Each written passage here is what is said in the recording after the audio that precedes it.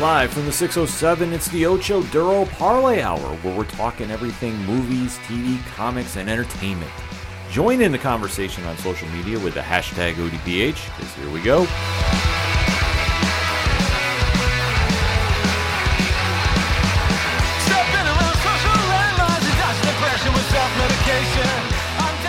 Welcome to an all-new edition of the ODPH podcast, better known as the Ocho Duro Parlay Hour. What is happening, everybody? Thank you so much for joining us this week. My name is Ken M. Joining me in studio, as always, you know him. He's the co-host. His name is Padawan J. Hello, hello, hello. Folks, we have a lot to talk about in the land of movies, TV, comics, and more. You are tuned into the entertainment edition of the ODPH, and we definitely want to interact with you after the show. So, Pad, where should everybody head to? ODPHpodcast.com. Right on. Swing on over to the website. Interact with us on the social media accounts. They're all right there on the front page. Check out the TeePublic store. Rumor has a sale is dropping very soon, so there is no better time to go get some ODPH swag than sale time at TeePublic. I just want to put that out there. You can also check out the Patreon link. Shout out to all our amazing patrons. One tier, $2 a month, and a bonus episode on your way. And then there's the blog section of Parlay Points. There's the classified section, which has friends of the show, such as 3FN Podcast, Dragon Master Games, and so many more. Live stream for The Cure links. Definitely want to make sure we're letting everybody know about that. May 18th through 20th, twitch.tv/livestream for The Cure, FOR. And it's going to be Rich and myself from 607 TWS breaking down No Holds Barred, Pad. So breaking down the Hulk Hogan classic, quote unquote.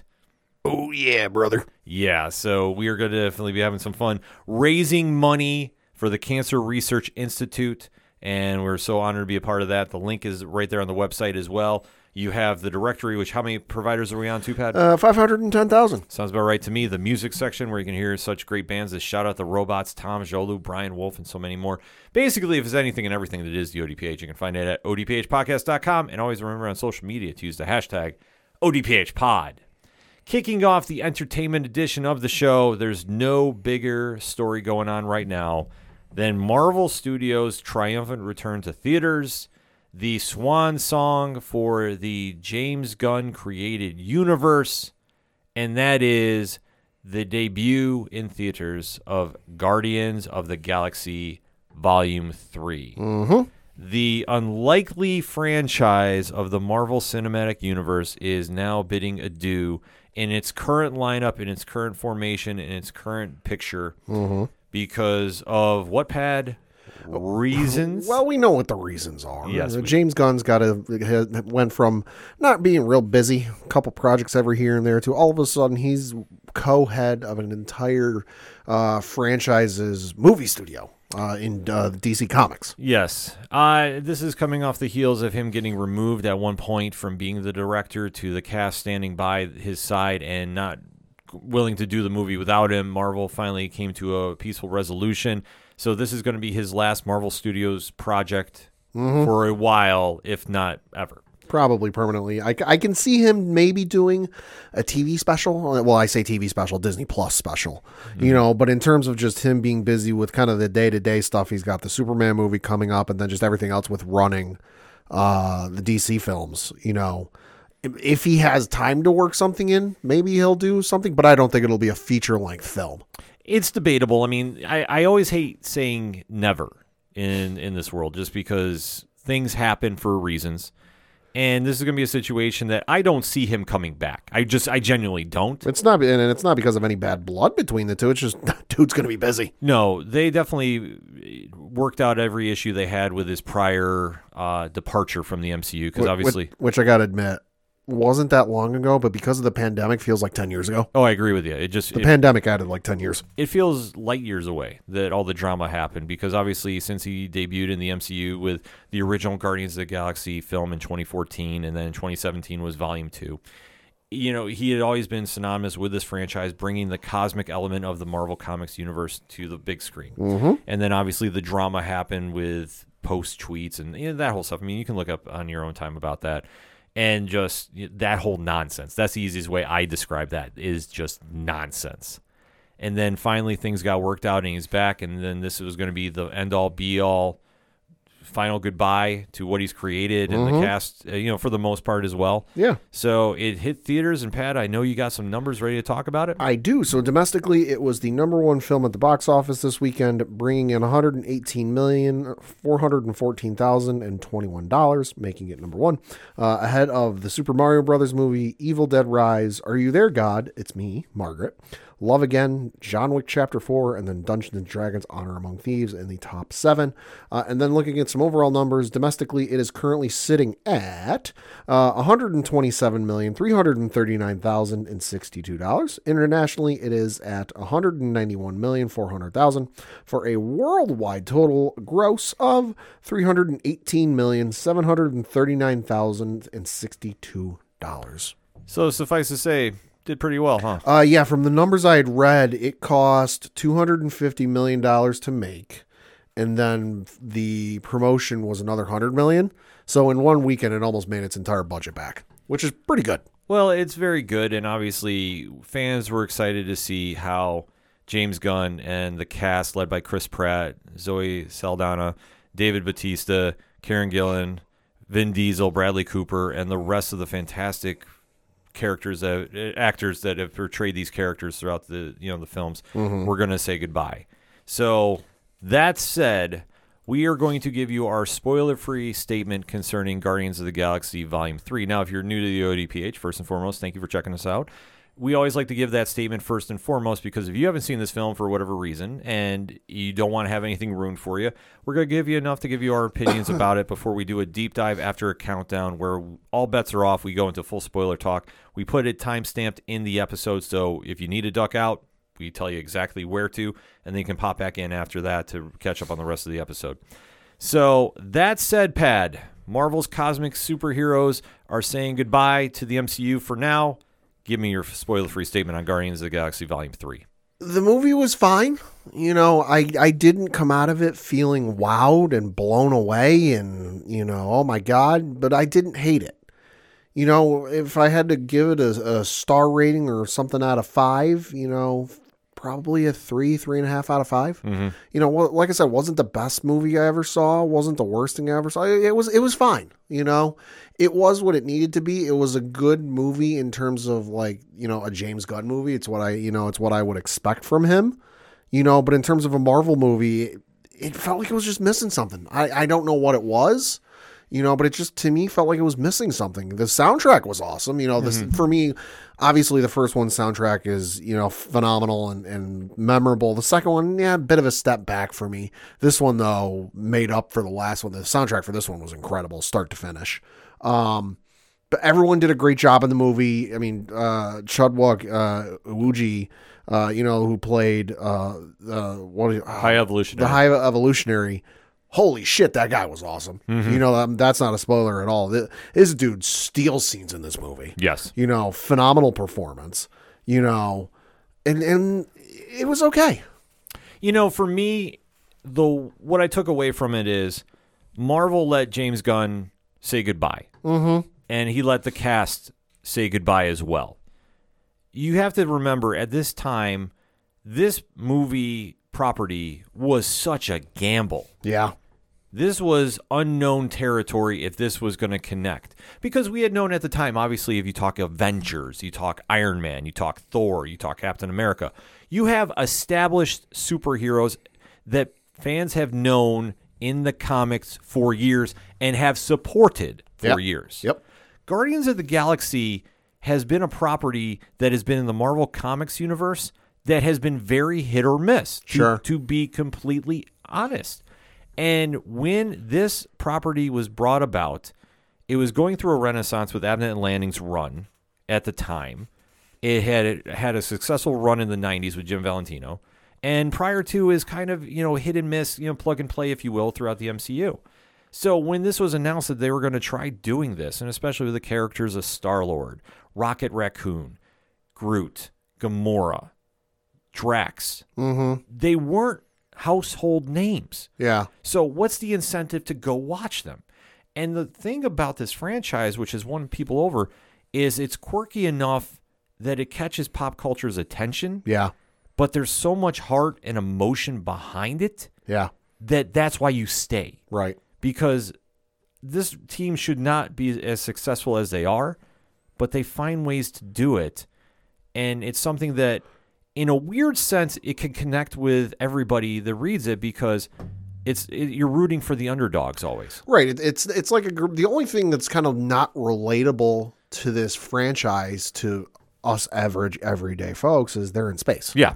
So unless you're one of these multi-billionaires who can afford to go on like what few commercial space exploration things there are, and even they're not going that far into space, we can't experience what it's like to go from planet to planet, interact with alien species and whatever else. But where we can react is it's a group of people with a different set of skills and a different set of pros and cons of what they can do, what they can't do. And that's what is relatable. Yeah. And that's the driving force behind this franchise, which it still blows my mind that I live in a day and age where Guardians of the Galaxy and Ant-Man are pop culture franchises and have made a fair amount of money that have connected on this level. And you're right, been very successful at the box office. Yeah. Which, for being a longtime comic reader, it does bring a smile to my face because I remember when reading these comics, people did not want to have anything to do with them. They weren't cool. They weren't hip. They weren't anything noteworthy. Well, it's like for Bruno Mannheim for me, when this season of Superman and Lois started, Mm-hmm. I honestly forgot who Bruno Mannheim was. And I was like, the name rings a bell. I got to look it up. And then because I recognized the name from the animated series in the 90s. And then once I saw this, I'm like, oh, right, that guy. Yeah. If you'd have gone back in time and told me back in the 90s when Superman the animated series was in its heyday, that, hey, in X number of years, you're going to be watching Superman on TV, and he's going to be the focal villain for at least half of the season, if not more, I'd have said you're nuts. Mm-hmm. The same can be said for Guardians of the Galaxy. Go back in time when the franchise and the comics were just coming out and say, hey, in X number of years time, there's going to be 3 movies of these characters on screen, and it's going to make a boatload of money. Yeah, but the key factor was when this got translated over, Gunn had the vision, the actors brought it to life. Mm-hmm. I can't see anybody else being Star-Lord other than No. Chris Pratt. God, no. That's his role. Same thing with Gamora and Zoe Saldana. David Bautista, holy shit, best pro wrestling actor of all time. Uh-huh. And I don't think it's debatable. Like, No. he is an actor that was a pro wrestler. Like, that's literally how much he's evolved in the art form. The dude's range is insane. I mean, you look at him in the James Bond movie he was in. I believe it was Spectre. Mm-hmm. Where he's the big, brooding, silent goon who doesn't say anything. He just shows up, kicks James's ass, and leaves through various means. Mm-hmm. You look at him in the Dune movies and the character he played in that, and even look at him in the Knives Out Glass Onion movie. The dude has got a range that's insane. Yes. And the other additions they've made, too, along the way, with Karen Gillan, who stepped in the role of Nebula. Yeah. Pom Klementieff, who's played Mantis. Yep. And especially the voice acting of Bradley Cooper. Yeah. And Vin Diesel. Getting paid a shitload of money for, 3 words. Yes. I am Groot. Yeah. But they make it work, and it connects on such a level that this franchise, had to say goodbye in its own way. Mm-hmm. And to see the success they've had for the 2 films, they recaptured the magic with this one. Yeah. There was nothing they wanted to connect with the MCU. Mm-hmm. And I know some other podcasts like 3FN was mentioning this as well. There wasn't anything that was tying them to the current Kang Dynasty era. Right. I mean, the last we saw these characters was with Thor at the beginning of Thor 4. There's no mention of Thor. There's no mention of what happened with him or anything like that. Like, this is a movie that, like, if you get some, you can show to somebody who's not seen any of the other Marvel movies. Mm-hmm. And honestly, I think they might get away with enjoying it. Yeah, no, absolutely. I mean, that's not a spoiler because the main point of this is the love letter to the fans. Mm-hmm. And it plays off perfectly, especially to a villain of Awuji's level. Like, I would say, Awuji just was mesmerizing in this role. Dude was so good. And especially because the comic character, in my opinion, is not this good. Awuji made it his own. Yeah, he did. So I loved everything that was getting brought to the table about this. And I left the theater, much like you, Pat. Like on my rankings, I gave it a 7.5 out of 10. Mm-hmm. Or 3.5 out of 5. Like, however you want to break it down. It's good. It's not great. Mm-hmm. But it's one that it's not meant to do anything more than say goodbye. Yeah. And you know what? There's nothing wrong with that because how they left things, it just really captured the magic. Mm-hmm. And the masses are going to just be absolutely enthralled with this franchise and waiting to see what transpires next in whatever version it's going to be in. Yeah. A thing I think we should do before we get into spoilers, though, is to any parents who have not seen the movie with their kids yet, because I know this is a point of, I don't want to say contention, but it's a point that's getting brought up online. Mm-hmm. This is a PG-13 movie that, honest to God, might borderline R in certain At times, yes. At certain times. If you haven't seen the movie with your child, I would consider thinking about taking your child to see this movie because there are certain, this is the first time, because you see the little blurb with like PG-13, some scenes may scare, whatever. This is the first time that like, I believe that I would consider how your child handles scary situations and potentially uncomfortable situations and I'm trying to be deliberately vague in case for those who haven't seen it, uncomfortable scenarios. Yeah. Perhaps talk to somebody who has seen the movie and say, hey, I've heard this movie is kind of scary, but my kid likes all the Marvel movies. What should I do? Or even if you're really on the fence and you don't want to get your kids scared, because I know that's happened to some folks. Yeah. Where I don't know personally, but I've seen online. There's some folks. There's been some online chatter about it. Some online chatter about parents who took their kids to see the movie because it's a Marvel movie, and certain scenes and certain instances in the movie, the kids got real scared. I will admit, when I went to go see it with my girlfriend Liz, there were some scenes where she had to close her eyes because it got a little too much for her. So just consider before you go. Like, your kid better than we do, so I'm not going to sit here and tell you don't go see the movie with your kid, but just give it some thought, because I don't think you want to be up with your kid at 11 o'clock midnight with nightmares. Yeah, exactly. So that being said, we're going to go into spoiler talk now, so you've been fair warned. In 3, 2, 1, talk to me. Like I said, the movie was fine. It's kind of a standalone thing. It doesn't really mark into anything with where the MCU currently stands or where it's going to go yet. But it was fine. The soundtrack, like I said, the soundtrack was phenomenal from start to finish. Love the soundtrack, and it was a good movie overall. Just it didn't blow me away. It was missing something. I don't know what it was, and I can't quite put my thumb on it, but just to me, it felt like it was missing something that would have made it go, that was awesome. Because I was sitting there and I'm trying to figure out what I was going to grade it. And I'm like, you know what? Initially I thought 4, but I'm like, no, 4 is like, I really liked it. There was a lot of stuff I liked about it. And there was stuff I liked about this one. Don't get me wrong. But just, there was some stuff I just didn't like about it, and just some stuff that didn't connect with me. And I'm like, all right, it's not a 4, it's not a 2. 2's and I really hated this movie. 3's kind of like, it was okay. So this was slightly above okay for me. I thought it was missing something because what they were trying to do was really connect on the story with Rocket. Yes. And the fact that we went to Counter-Earth, I thought they spent too much time there where they could have cut a couple things out and then maybe added something later, because by the time you really get some action in this film, it pays off big. But there's a lot of gap time in this. Right. Because for where you start, it's big action, and then it stretches out. Right, and the thing of it is too is they wanted to give all of the main actors and actresses a fair amount of screen time each, because this is essentially like a sports team winning a championship. This is the last time you're going to see that group of people in this incarnation. But which is fine and all, but just I felt like they spent way too much time on like character development and it's like fleshing out the characters a little bit, because let's face facts. Chris Pratt for now is done with this character. He's said he will come back and reprise the character, but it's got to be the right set of circumstances. So story, director, yada yada yada. Dave Bautista is done with Drax. Yeah, he's been on the record about that for quite a while. I don't see that changing anytime soon. He's not coming back without James Gunn. Not coming back without James Gunn. Time will tell. But for the meantime, in between time, he's done. I've also heard Zoe Saldana's done with this, man, and you kind of get that vibe off the movie too. That like, okay, we're not seeing her again, if ever. So why are we? And especially, we know this is the end of the trilogy. We know James Gunn isn't coming back. Why are we doing more character development, fleshing out these characters, if some of them aren't coming back? Because the only reason I thought about this is I think they're keeping the door open. Sure. But at the same time, where they spent the time developing the characters, they didn't need to.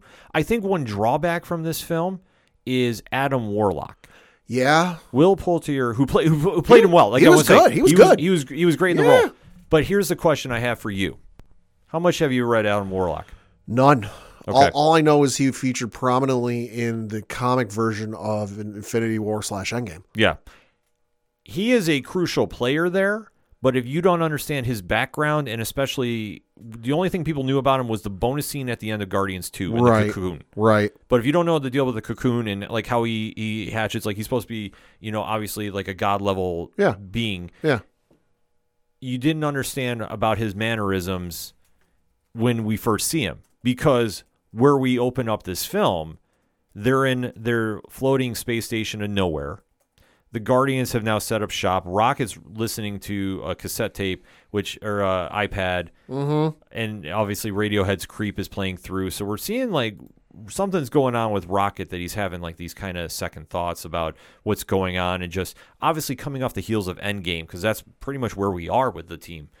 They're just reminiscing about like what has been going on. Star-Lord has been just in a very bad place with the fate of Gamora. That the one that he was in love with is gone, and then the version that is now in the MCU is not the one that has anything to do with him. Time travel. Yeah, I mean, we can officially define that as reasons. But when you start seeing them go through, Adam Warlock is flying in to go get Rocket, but they don't even explain why. But the only thing you can tell right away, and I liked how they did this, is Adam Warlock is a powerful being in the MCU. Oh, he don't fuck around and people find out. Right. And you can see by the action, he was not messing around, which if you've read the Infinity Gauntlet, and I want to say if you're a new reader to the comics version of Adam Warlock, that might not be a bad place to start, because that's more his current incarnation. Sure. I mean, he has some, history in the 70s and 80s too, but that moment is when he was officially made in a lot of fans' eyes, is the Infinity Gauntlet storyline, and where he's gone since. So that being said, this gave the pop culture audience a quick idea, but they did not go into a full detail. But you had this great fight sequence going on with the rest of the Guardians, and Rocket is severely wounded because of his actions, because Warlock is there to go get him. Yep. But he's stopped because Nebula, who in my opinion was the MVP of this film. Yeah, she was. Karen Gillan did just phenomenal work. Incredible job. Stops him by stabbing him. Yep.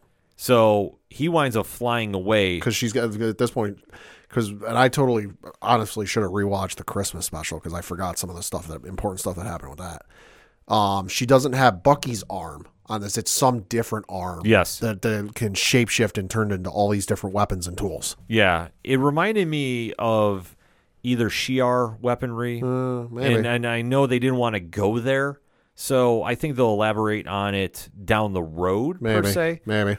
Because I think if there's any safe bet from this film, Nebula is coming back sooner than later. I think and since we're in spoilers, we can say this. I think the only ones who are coming back for any potential future Guardians films, because I don't think they'll call it Guardians of the Galaxy Volume 4. I think they'll call it Guardians of the Galaxy and then some sort of like subtitle, like Thor, Love and Thunder, Ant-Man and the Wasp, Quantumania, like Ant-Man and the Wasp for the Stars. Quantumania is the subtitle. I think it'll be something like that. The only ones I think we'll see coming back are the ones we saw at the end in the first quote-unquote bonus scene. I could see that too, but I think the Gillen's Nebula is going to be part of that too. Yeah. By the time it's all said and done, but we'll get to that when we get to that.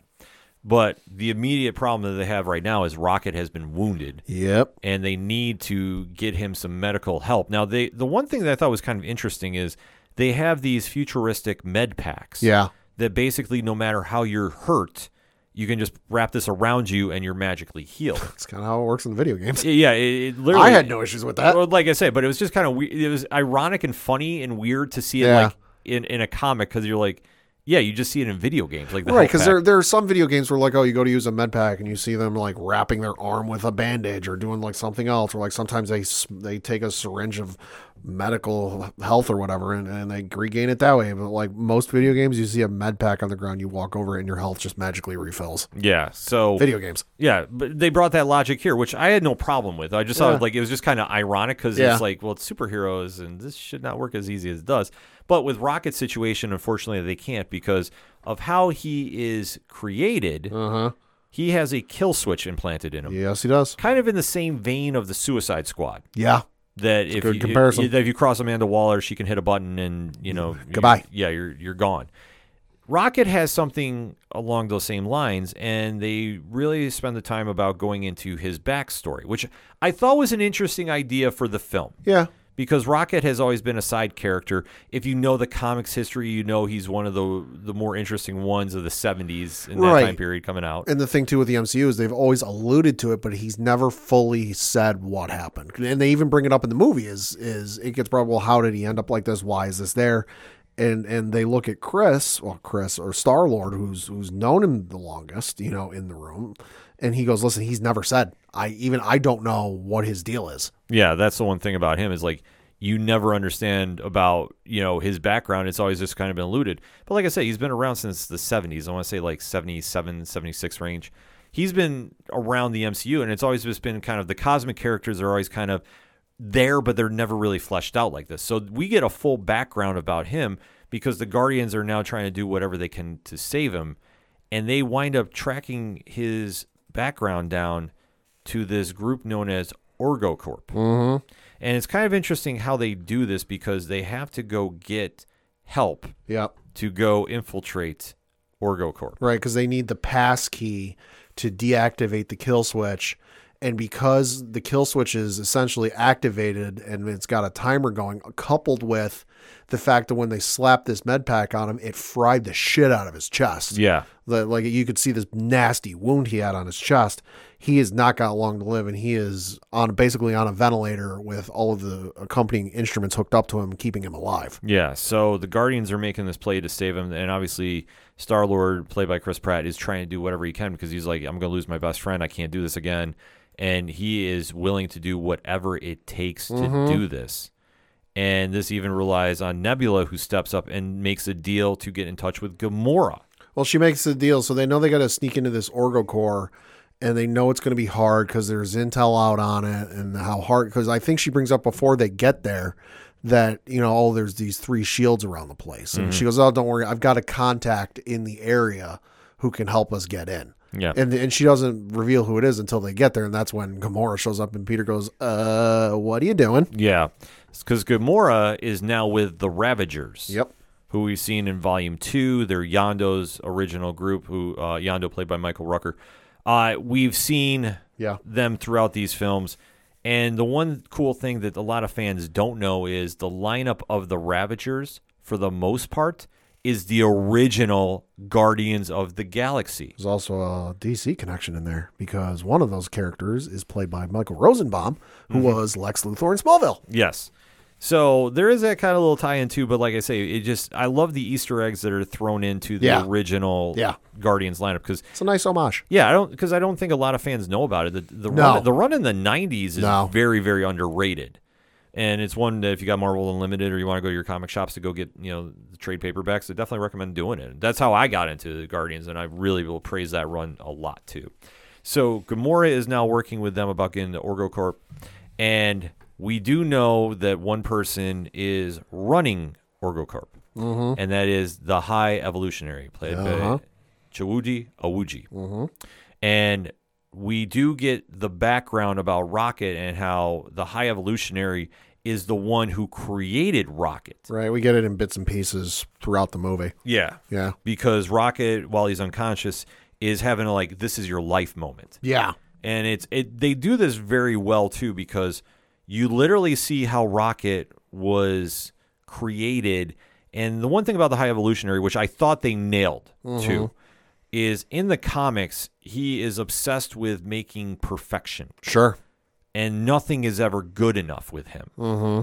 And you see how he is willing to cross lines to get his twisted version of perfect made. Right. And you see how he messed around and augmented Rocket. Yeah.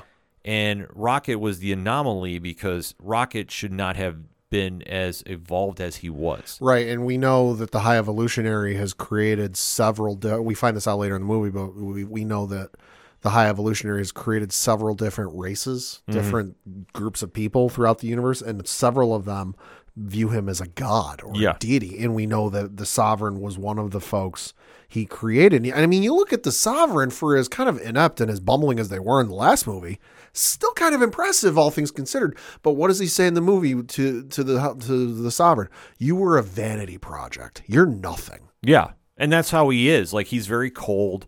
He's not endearing, but he's a villain you love to hate. If you come home from school and you got a bad grade on your math test, don't expect a hug from him. No, absolutely not, because he is just somebody that's never satisfied with his work. It's his one tragic flaw, if you will, is he is just somebody that keeps trying to push the envelope, and yet he'll have success, but it's never good enough. And we see throughout the film, and especially after the Guardians leave OrgoCorp, we really see this come into play about just really how absolutely insane he is. Yeah. Because not only do we see how he is raising Rocket to be the, whatever version he has of him. He's just trying to reach that perfection. Yeah. But we find out that when Rocket has evolved and it has this like vastly underrated intelligence. Oh my God, yeah. The High Evolutionary can't handle that fact that Rocket figured out a problem he couldn't. Well, yeah, because at the point he figures out this problem, he's a toddler that can like barely speak. Yeah. And he shows him this thing, and he's like, yeah, we're trying to figure this out, but we can't quite figure out what's wrong. And Rocket just sits there and goes, oh, this is the issue. Yeah. And they're like, what? Like, they're so just dumbfounded. And it's one of those things like, oh, it's so simple. How did we not see this? And so they go to figure this out, and they're like, oh, holy shit, how did you figure this out? And he's like, oh, it was easy. I just did X, Y, and Z. Yeah. And then later in the movie, we find, the High Evolutionary going through one of his treatments, one of his maintenances, whatever the hell it was. I forget what they exactly said. But he had a revelation, and he comes down to the holding cell where Rocket is and goes, how the fuck did you know that? Yeah. Like, what the fuck? We, the smartest beings, or the self-thought smartest beings in the galaxy, couldn't figure this out, and you took one look and figured it out. Like, what the fuck? Yeah, so he wants to figure out what he did so he can do it on something else, because he keeps telling Rocket that he's going to take him to his new Earth, and him and his friends that we see, these other subjects that the High Evolutionary has experimented on, right, are going to be part of this new utopia. Yeah, they don't call it new counter Earth. They just call it. He's going to take us to utopia. Yeah. So we do get introduced to that side of Rocket, that you see that he had friends that he considered family there. Lila, who is this augmented otter. With like weird robot arms. Yep. Yeah. Teef, who is this experimented walrus. Yeah. And Floor, who is this... rabbit with spider legs. Robotic spider legs. Yeah. I cannot believe I'm saying this. For as much as I expected the Sam Raimi, Doctor Strange movie to be creepy and fucking out there, this is more creepy and out there than the Doctor Strange movie. Oh, yeah, no, absolutely. Which I did not expect from James Gunn. See, I had an idea it was going to go this route because I've read the High Evolutionary in comics. Sure. And here's even kind of a weird throwback. Remember in WandaVision when we were talking Wundagore? Yes. And remember there was that bull that was like a being that was on the picture? Yes. Bova? Yes. High Evolutionary created Sure, Bova. I remember. Yeah, so but they never alluded, they never came out and said it. But like I say, it was when they put that Easter egg in there that I go, okay, we're going to see the High Evolutionary do something here. And like literally, he's Dr. Frankenstein meets Mr. Sinister. This dude was a straight up mad scientist, and he played it brilliantly. Yeah, exactly. And like I said, Wuji, just the way he did the role too, menacing, terrifying, and eccentric at the same time. Like he's just hell bent on his goals and didn't care who got in his way. He'd get him out of it. Legitimately one of the best villains that we've seen in the MCU. But we'll get back to him in a little bit because right now they fast forward to the Guardians infiltrating OrgoCorp. And that's as weird as it sounds, as weird as it looks.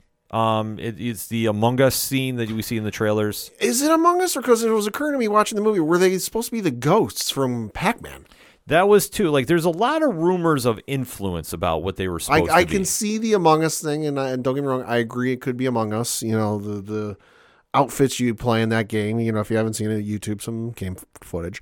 But I only bring up the Pac-Man thing because we saw a sticker, a patch, or something at some point in this movie with Pac-Man, and it was kind of faded, and I was like, oh, maybe that wasn't supposed to be a call out or an Easter egg for Among Us. Maybe it was supposed to be an Easter egg for Pac-Man. It could be. I think James Gunn has kept this very vague for that reason. Yeah. Like he I know he's tried like downplaying the influence on it, but it's definitely influenced by a couple things. Like I also heard it was like from a long forgotten cartoon as well. Okay. I've heard a couple different theories. So #ODPHpod. Let me know your best theory about this. All I know is it was sus. Yeah.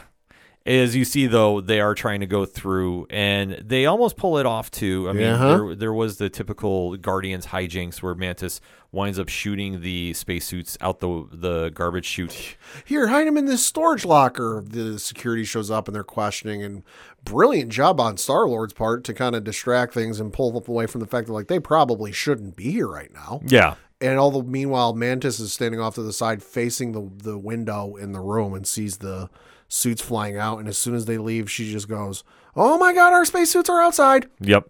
So, I mean, it's typical Guardians humor. So, like I say, this was just, another part of the winning formula they've done for 2 films now. But we do see them progress in, and they do wind up getting Rocket's information that they need. Well, so they think. So they think, because obviously this place, which the High Evolutionary runs, has a lot of information on a lot of people. Yeah, they don't figure it out until this point, but they figure out because they split off into teams to get the information. They send Mantis and Drax off in one direction. And then it's Star-Lord, Gamora, and Nebula going off in the other direction. So where Drax and Mantis go off, they kind of go into like the public area of the base where all the people are. And there's advertisements playing. And one of the advertisements they hear is about how the High Evolutionary is in charge of everything. So they get back to the ship, and they've got after some antics ensue, they've got the information, and they're looking through it, and they're like, well, this is missing. I think they said it was like 1 million characters or a million lines or something like that.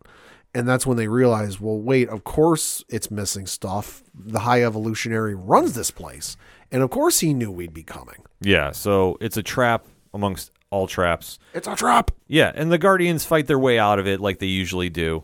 Getting a little help from Groot flying the spaceship into the actual Oscorp or ArgoCorp. ArgoCorp, Yep. Whose security team is led by the one and only Nathan Fillion. I was sitting there, I'm like, they did enough with him that I didn't immediately recognize. I'm like, is this who I think? Oh shit, it is Nathan Fillion. Yeah, except their suits reminded me of the Thing too much. Yeah, a little bit, which I just. I was having Thing vibes. I was also having Gears of War vibes. Yeah, like I say, it was a good mix up of both. Yeah, but like I say, I just figured that they were just trying to tease the fans a little bit that maybe, just maybe, Benjamin J. Grimm might have had a little bit of influence on this High Evolutionary idea. Nevertheless, the Guardians escape with the information, and when they upload it, they find, well, something is missing. Yep, the 1 million characters. Yes, but they do track it down that one of the High Evolutionaries' henchmen, scientists, sidekicks, scientists, has this implanted in his head because he has a microchip in there. And they wind up tracking him to an Earth that, well, this goes to show about how evolved the High Evolutionary is. Was it too easy for them to find him? Or is it just me? It was a little too easy. Because, like, they get out of the base, and they go and they download the information, and they're looking through it. And Nebula is looking through everything because she's got the cybernetic implants, and she's looking at everything. And she goes, hey, this isn't good, but we're missing 1 million characters, so the pass key's not here. Oh, then they figure out the High Evolutionary took it. They figure out the scientists took it. And then just beep, boop, bop. Oh, hey, look, I found the High Evolutionary. Yeah. Like, just a couple presses of a button, and they locate him on a map, and hey, set course for that place. The only thing I thought was the High Evolutionary was trying to get him to come there. That could be. That was just a setup. Yeah. Because his ultimate goal is he wanted Rocket back. Deliberately turned on his location finder at maximum. Yeah. So they wind up finding where the High Evolutionary is. Well, they set their course of that planet not knowing what they're going to find. Right. But we find out, like I say, this is one of the greatest creations High Evolutionary's done. He created a counter-Earth. From circa like 1995. Right. So you do see the Guardians land, and they are now in their suits, too. I want to give credit about this, too. The Abnett and Landing run in the comics. So they're in the traditional, I always call them the police suits. Yep. Because when they were trying to be the law of the space galaxy, this is what they were wearing. So they all have the uniform look to them, which I thought was awesome to see come in the comics. It was nice. Yeah, no, it definitely was. So you see them come, and they're interacting with a lot of the inhabitants of Counter-Earth, and it's just as much as you think it is. You have these just, mix-ups genetically of different animals and different humans, and it's something the High Evolutionary does. I'm interested to see in the bonus features when this eventually gets uploaded to Disney Plus how they film this sequence, because this looks like they just straight up just landed, like they just borrowed the set from WandaVision and just kind of made some additions to move it up to the present time of where they were at, and just made some this was the one part of the movie that I'm like, you know what, out of any part of this movie I want to find out how they did this. This is the scene I want to figure out how they did this. I agree with you. I mean, I think that they definitely borrowed a lot from it, because, and you can even tie it back to the ties that the High Evolutionary has with Wanda Maximoff, right? So it would make a lot of sense if they wanted to do that.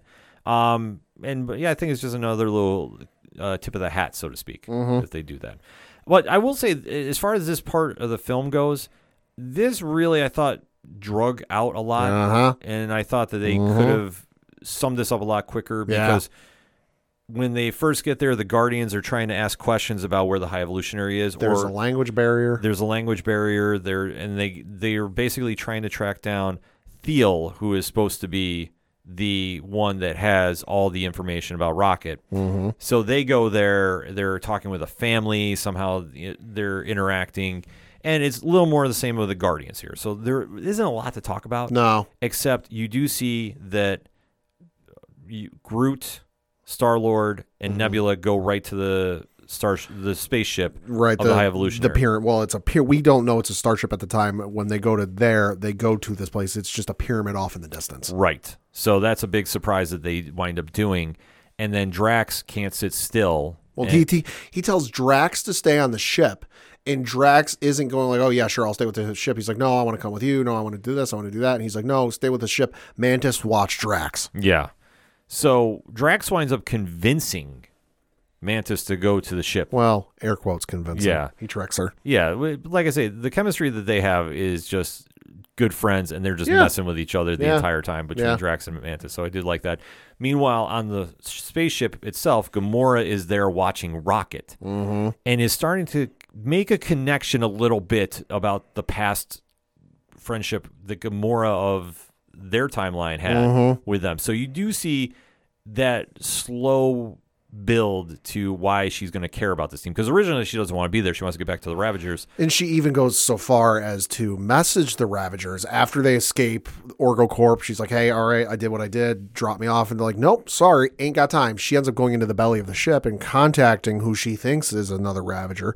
Turns out the Sovereign are the ones answering the call, and she go and they're like, oh, hey, yeah, we're looking for you. Isn't that convenient? Yeah, where are you? Turn on your rescue beacon. We'll come find you. Wink, wink, nudge, nudge. Yep. So now the Sovereign are after her. And the thing I like they did with Gamora's time with the Guardians is how anytime Groot would say something, she wouldn't understand what he said. And she just goes, I know you're Groot. Stop saying your name. Yeah. That was good. I enjoyed that. Oh, it was a very fun moment. Like, I definitely have to agree with that. So you do see that Star-Lord and Groot get onto the ship, or to the pyramid, I should say, at this point, because, like you said, we don't know that it's a ship. Well, and the entire time, Nebula's like, this is a terrible idea. This is a trap. And Star-Lord keeps saying and reiterating, it's not a trap. When you know it's coming, it's a face-off. Yeah. I mean, playing up into the swashbuckling persona that is the legendary Star-Lord. So they do have the face-off with the High Evolutionary, And we do get to see a little bit about how absolutely insane the High Evolutionary is. Yeah. Because he does say basically, like, this planet was an experiment anyway. I don't care.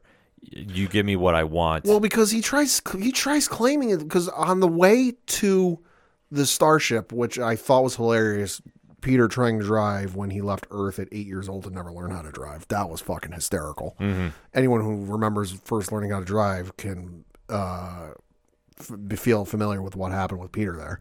But like they're on their way there, and they just see how, like, as much as this is supposed to be a utopia or the better version of Earth, it's just as bad. Yeah. Because there's crime going on, there's drugs getting dealt in back alleys, and when Groot and Peter end up meeting with the High Evolutionary, because no weapons, so Nebula gets left at the front gate because, well, her arm. Yeah. You know, the High Evolutionary goes, oh, well, this is a utopia. This is the perfect model of society. And Star-Lord goes, well, oh, yeah? Well, then why is there an octopus head dealing meth in a back alley to another guy? Mm-hmm. And the High Evolutionary goes, oh, yeah, you're right. This is just an experiment. I'm going to destroy everything. Yeah. So you do see that Counter-Earth is getting destroyed. Yeah. Which is absolutely wild. Yeah. Going on. You do see that Adam Warlock's mother, Aisha, gets killed in the process. Yeah. And you do see that Adam Warlock, as he tries to save her. Yeah, as he's trying to save her, he just is not there in time. You do see that Gamora is taking the ship now, trying to make the rescue, even though she's never flown the ship. Yeah. And she does get there in time to save a flying... Now, how crazy was this scene? That was nuts. When the pyramid that we all think the High Evolutionary is in turns into a spaceship and he leaves, you do see this amazing fight sequence going on where Star-Lord and Groot team up and there's a big shootout going on, and they wind up shooting the window out and taking Teal with them. I think they said it was like 1,000 feet up or something crazy. It was something like that. It was something crazy because as the High Evolutionary told him, you know, basically he starts snapping and says, you know, you need to listen to me.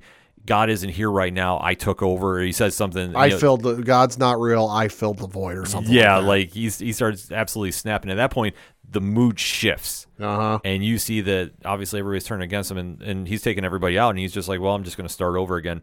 I don't need you. I'm going to get what I want, and that's Rocket. So they do this amazing fly out of the ship. Yep. And you see that Teal crashes into the ground. Star-Lord uses him like almost as a shield. And you see Groot form Groot wings. Yeah, it's like a glider looking thing. Amazing sequence going on here. But you do see that they wind up getting rescued at that point by Gamora. And just unfortunately, though, at that time, well, Drax and Mantis got on the ship with Nebula. Well, so yeah, Drax and Mantis show up. Also, the ship starts to take off. Gamora, Nebula is still at the gate. She starts freaking out, calls Drax and Mantis thinking they're still at the ship, and she goes, hey, I need you to and I'm paraphrasing, hey, I need you to pick up the ship and come get us. This thing's taken off. And they're like, well, we can't exactly do that. Why not? Well, because we're right next to you. So she takes off running for the ship, and so do Drax and Mantis follow her. So it's and you actually see it in the movie where they actually cross paths because they get to like this doorway on the outside of the ship and they're trying to force their way in as the ship is going into the high atmosphere where there's very little air.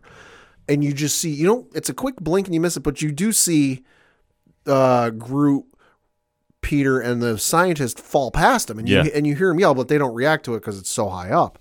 And so they keep going up to where even Mantis is like, it's getting very hard to breathe. Nebula can't crack the code, and Drax just goes, fuck this, and breaks the door open. Yeah, so they wind up getting inside the ship, surviving, and you do see that more or less Nebula is just venting on Drax, blaming him for everything. Venting ain't the word for it. She's unloading on him. Yeah, just saying basically that he's stupid. Yeah. I mean, to use, you're an idiot, you're bumbling, nobody likes you, why do we keep you around? Just tearing into oh my top God, to I'm slightly uncomfortable to watch. It was, but you have to remember Nebula's character is very robotic and is not endearing. Even in the comics, being a daughter of Thanos, she has grown up very, very tough and very, very cold. Thanos took out any endearing qualities out of her. Yeah, including her eyes at one point and replaced them with cybernetics. I mean, Thanos is not a good guy for a reason, folks. But like we say, Nebula is having this redeeming arc, but at this point, she just unloads on Drax, blaming him for everything. And then when they start making their way through the ship, well, they find out that the cargo on the ship is definitely something they weren't expecting. No. Pat, what do they find? Bunch of kids. Yeah. Bunch of mutated children at this point that we know that we're assuming that these are people that the High Evolutionary has either experimented on or is planning on. Well, I think it's in the same way with Rocket, where Rocket wasn't the final product. He was just a step along the way, because there are those two kids that they showed a couple of times throughout the movie that like, oh, this is the next step. This is the next step towards perfection. I forget what exactly he said they could do, but he said they could solve something in a fraction of an amount of time, that like they weren't a main feature of the story, but just they were kind of like a plot point. Like, hey, I've got as much shit as I've got going on. I got this going for me, which is real good. Yeah. So we do see that Mantis, Drax, and Nebula find the children. High Evolutionary takes them capture though. Yeah, he does find out they're there. Yep, and then throws them into a pit. Yeah. Much like in Star Wars. Yeah. And there is an obelisks, which are these just giant monsters. Was this the thing they fought at the beginning of the last movie? I thought it was. It looked like it. Well, first I thought it was the alien-looking thing from Force Awakens that Han had in his cargo ship. Not the Falcon, but the one he had in between owning the Falcon. Right. First I thought it was that thing from the Force Awakens, but I'm like, no, wait, this looks like the thing from the beginning of the last movie. Just like 4 of them. Yeah. So we get this amazing fight sequence going on until Mantis winds up reasoning with him. Well, she doesn't even reason with them. She understands and realizes, oh, they don't eat people. They don't eat, humanoids. They eat batteries. Yeah. And they're just as scared of us as we are of them. Yeah. So the instant she walks towards them and shows, hey, we're not here to fight you or kill you or harm you, they calm down. Which was like again, hashtag ODPH pod. If these are the things they fought at the beginning of Guardians of the Galaxy 2, wild scenario and wild little twist with them. Yeah. But this is something I think James Gunn wanted to bring that creature back, because it was a very imposing figure, let alone seeing 3 of them in a pit. But meanwhile, on the Guardian ship, we do see that they do have the code from Thiel, who they removed after they more or less killed him. Yeah. Let's be honest about it. So Star-Lord implements this code, and it's not working right away. So they're trying to save the kill switch from going off. It's not working, but we do get this flashback sequence to Rocket and his friends. And when basically Rocket finds out that the High Evolutionary has lied to him this entire time. That they're not going to Utopia. They're basically, I'm going to use you for what I need you for, and then I'm going to kill you. Yeah. So he catches wind of this. He has a key to the cage. He winds up trying to free them. Because throughout all of these little backflash sequences, he's been picking up little pieces of what appear to be scraps off the ground. You see it a couple times. I know the first time I caught it was the first time when he figured out what was going on with the transformation pods. Yeah. That like he goes to leave the room and nothing breaks and nothing explodes. But he goes walking away and you see him real quick bend down, pick something up and just kind of tuck it away in his pocket. Yeah. And he's been building this key to escape. He does wind up freeing them. Well, he frees himself, and he opens the door. He opens the doors for his friends because they've all talked about flying away and just, that's their dream to do. Yeah. And then all of a sudden you hear a gun go off. Yeah.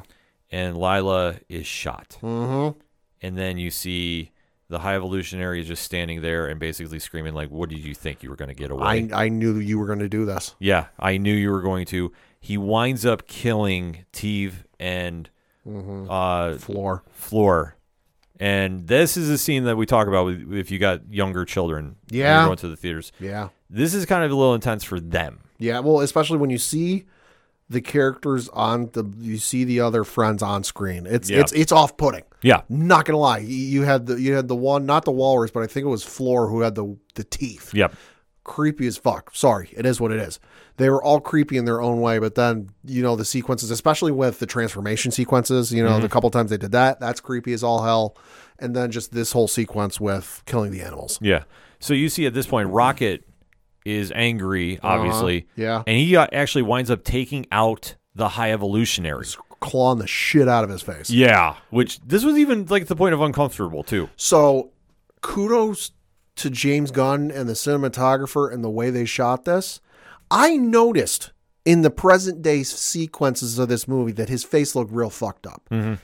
Did not notice and did not pay, because why the fuck would I pay attention to the side of his face? Yeah. And the top of his face. That his face was not fucked It was up. stretched. Yeah, so in the flashback sequences, I didn't realize and didn't notice that his face wasn't fucked up. Yeah. Completely missed it, because again, why would I look at the side and tops of his face? You know, I noticed it, was like, oh, hey, that's kind of creepy.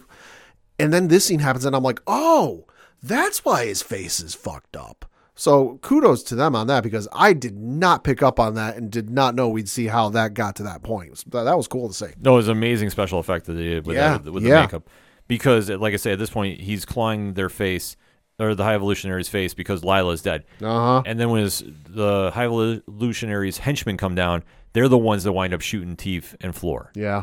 Which Rocket takes everybody out and flies away, and literally he's the only one that lives that dream about flying away. Yeah. And then we go to the afterlife sequence here, because he winds up running into Lila. Mm-hmm. Well, because the code's not working. It's taking too long to upload. Yeah.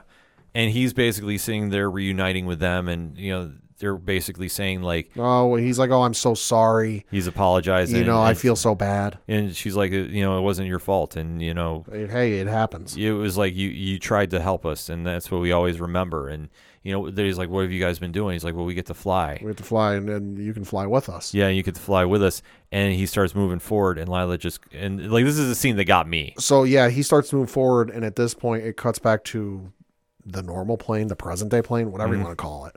And the heart rate monitor on Rocket goes flat. Yeah. And at that point, everyone but Peter is willing to say, okay, shit, he's dead. Yeah. But Peter doesn't give up, and he starts giving him CPR. Yeah. He's doing everything in his power to save him.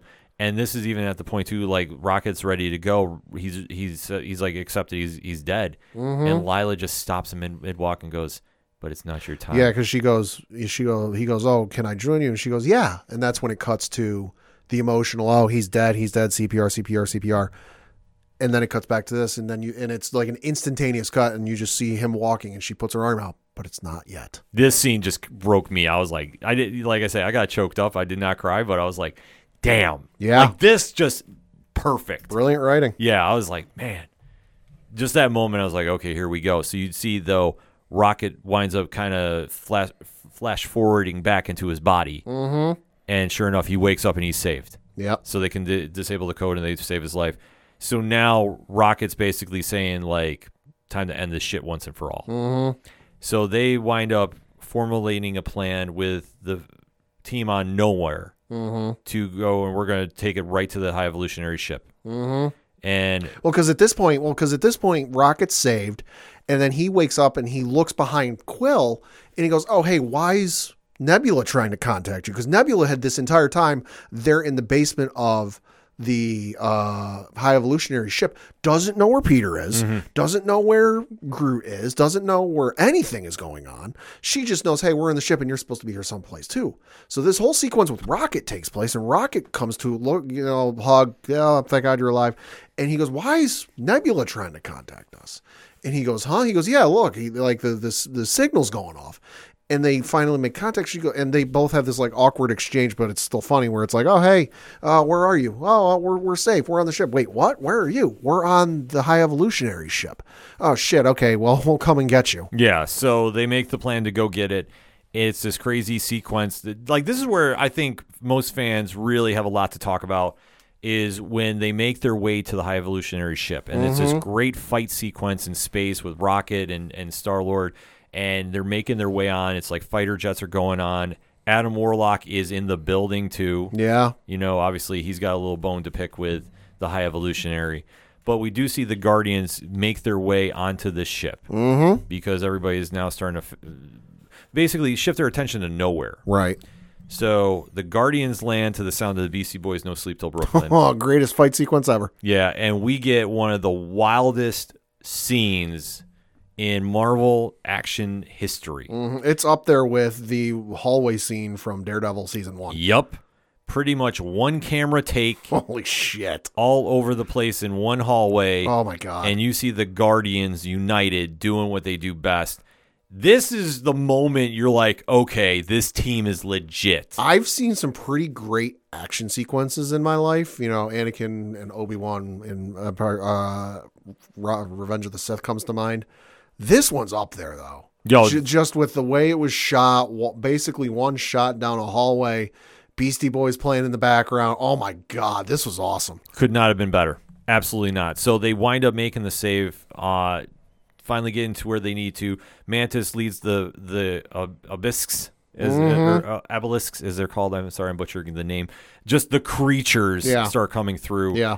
So they do wind up getting to nowhere.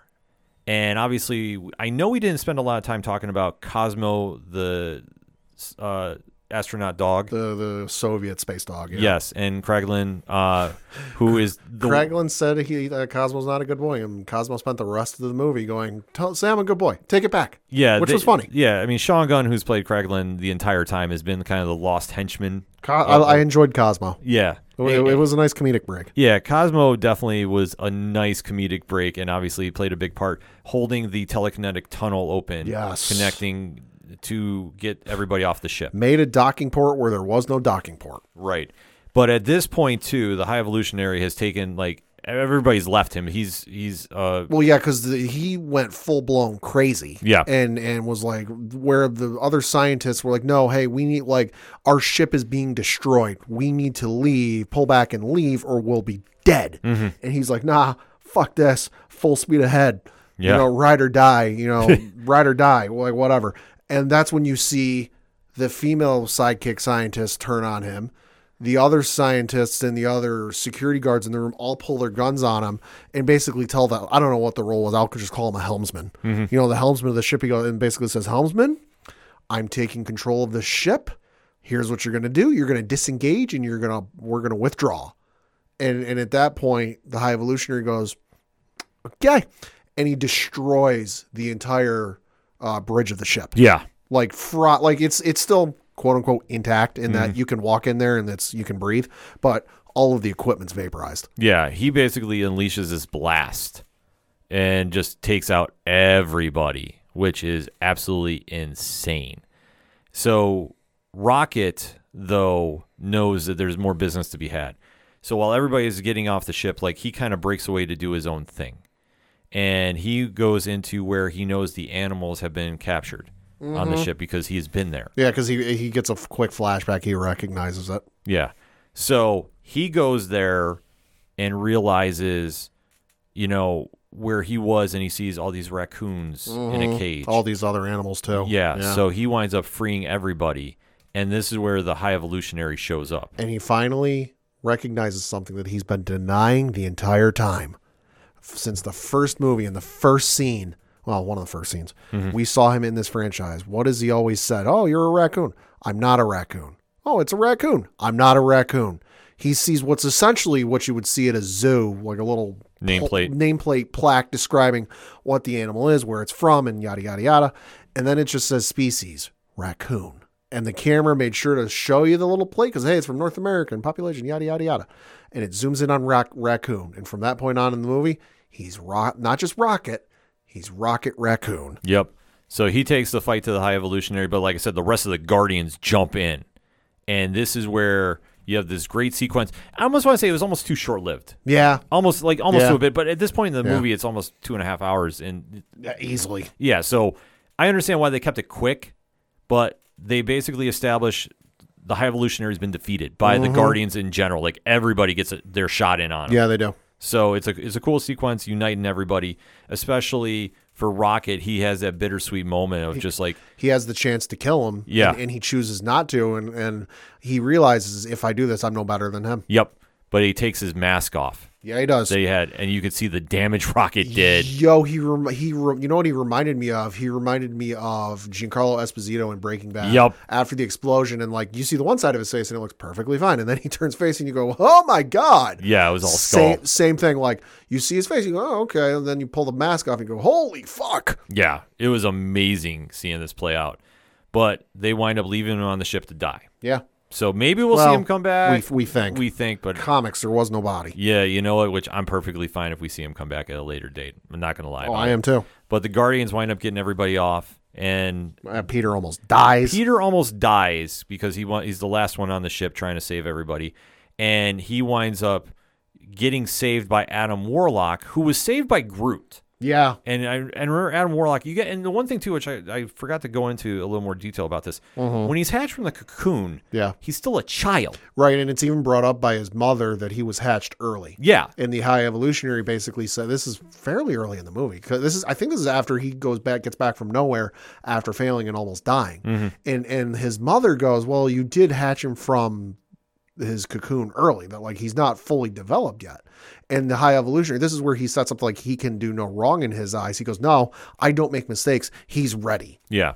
But we do see that he goes through this bit of growing up. Yeah. In a short amount of time. Has a little redemption arc. Because like I said, he's just like, he doesn't understand why Groot saves him, and he more or less gets told everybody deserves a second chance. Well, yeah, because he says, I am Groot, I am Groot. Yeah. And he goes, oh, what did he say? And that's when Drax says he feels everyone deserves a second chance, even you. Yeah, because Drax can translate. This is one thing that we find out this entire movie franchise. Everybody can translate. It's just Gamora can't because she ain't been around that long. Yeah. She starts to by the end of the movie. But Drax is the one that winds up translating to the children about what's going on. Yeah, that was a wild sequence. They're trying to mime and sign what's going on to the children the entire time, and they're like, they can't understand. Drax goes, oh no, I understood them the whole time. Yeah, so he's more or less like Doug Ramsey, a cipher. Yeah. Which is a weird comparison if you know both heroes. Just putting that out there. But everybody gets saved, and you do have the almost Michelangelo touch when Adam Warlock flies in. Oh my to God, save. I don't know why they did that, but there was something funny about that. Yeah, well, it just plays into the awkwardness because Adam Warlock is considered to be a god. Yeah. So you can kind of understand that. Well, meanwhile, Star-Lord is... He tries to do the superhero, like use the explosion to boost him forward, and it does, but not nearly far he's in enough. space. I mean, what's he expecting to get shot far away? It just doesn't work that way. So everybody winds up getting saved. Mm-hmm. Then we go to the end of the film. Yep.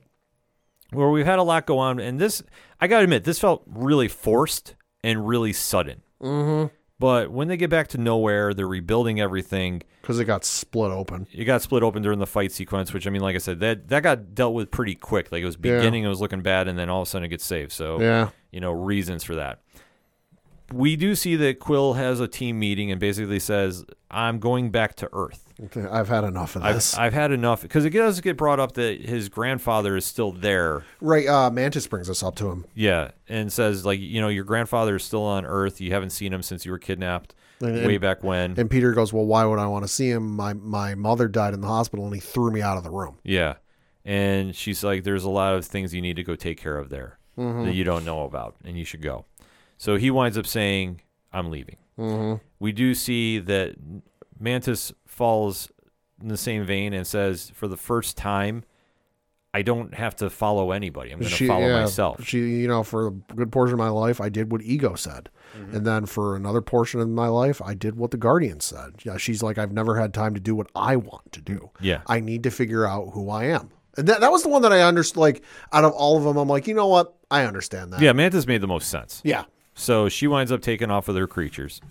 Gamora winds up going back to the Ravagers. Yeah. So, and you know what? I got to admit, I wasn't mad about this. No. Because her character is not a Guardian. Right. I mean, she even says several times throughout the movie, it's just she's got to use a rubber mallet to get it through Quill's head. Mm-hmm. That, like, as much as you want me to be the woman you fell in love with, I'm not her. Yeah. And Quill finally realizes by the end of the movie, shortly before they have the meeting, he's like, hey, you know what? I understand.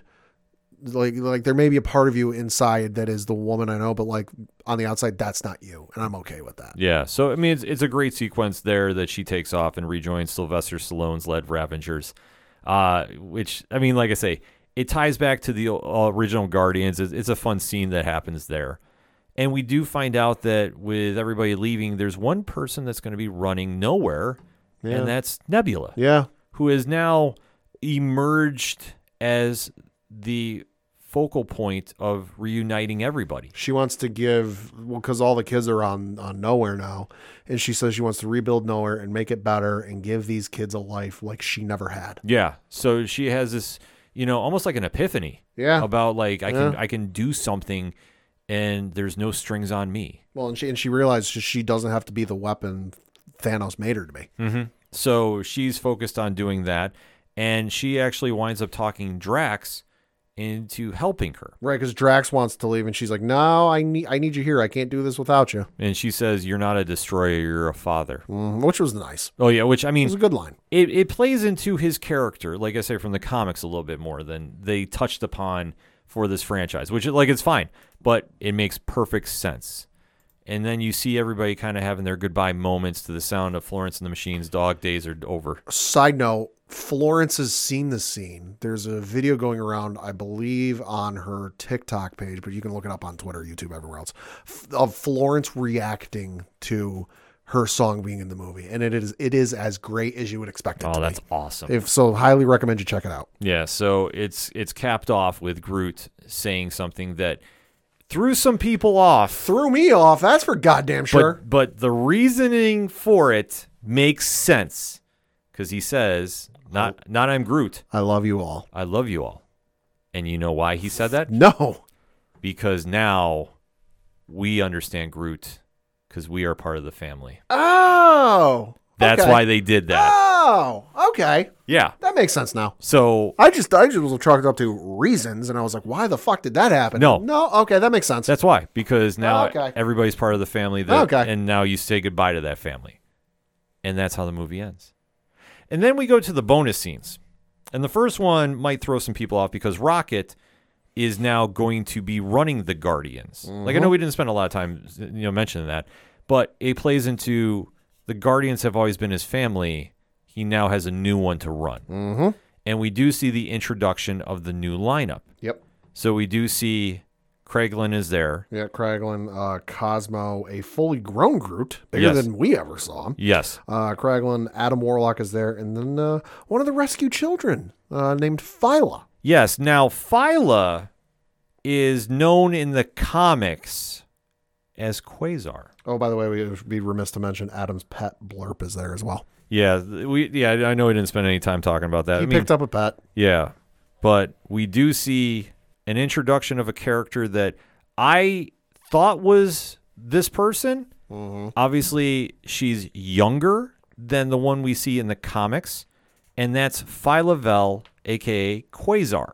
Because during the sequence where you're seeing the Guardians go into action, you see her hands light up. Right. So I immediately thought it's Phyla Vell, who does play a role as a Guardian, albeit she's older when we see her in the comics. So I figured, okay, this might be her. And then sure enough, in the credits, it said Phyla.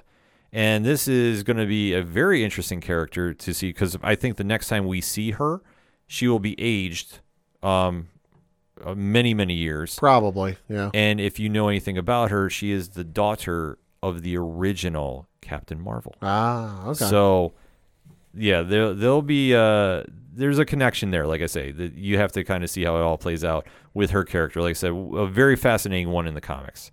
So we do see that introduction of the new Guardians of the Galaxy, which I'm sure we're going to see at some point, either on a Disney Plus show or maybe in another movie version.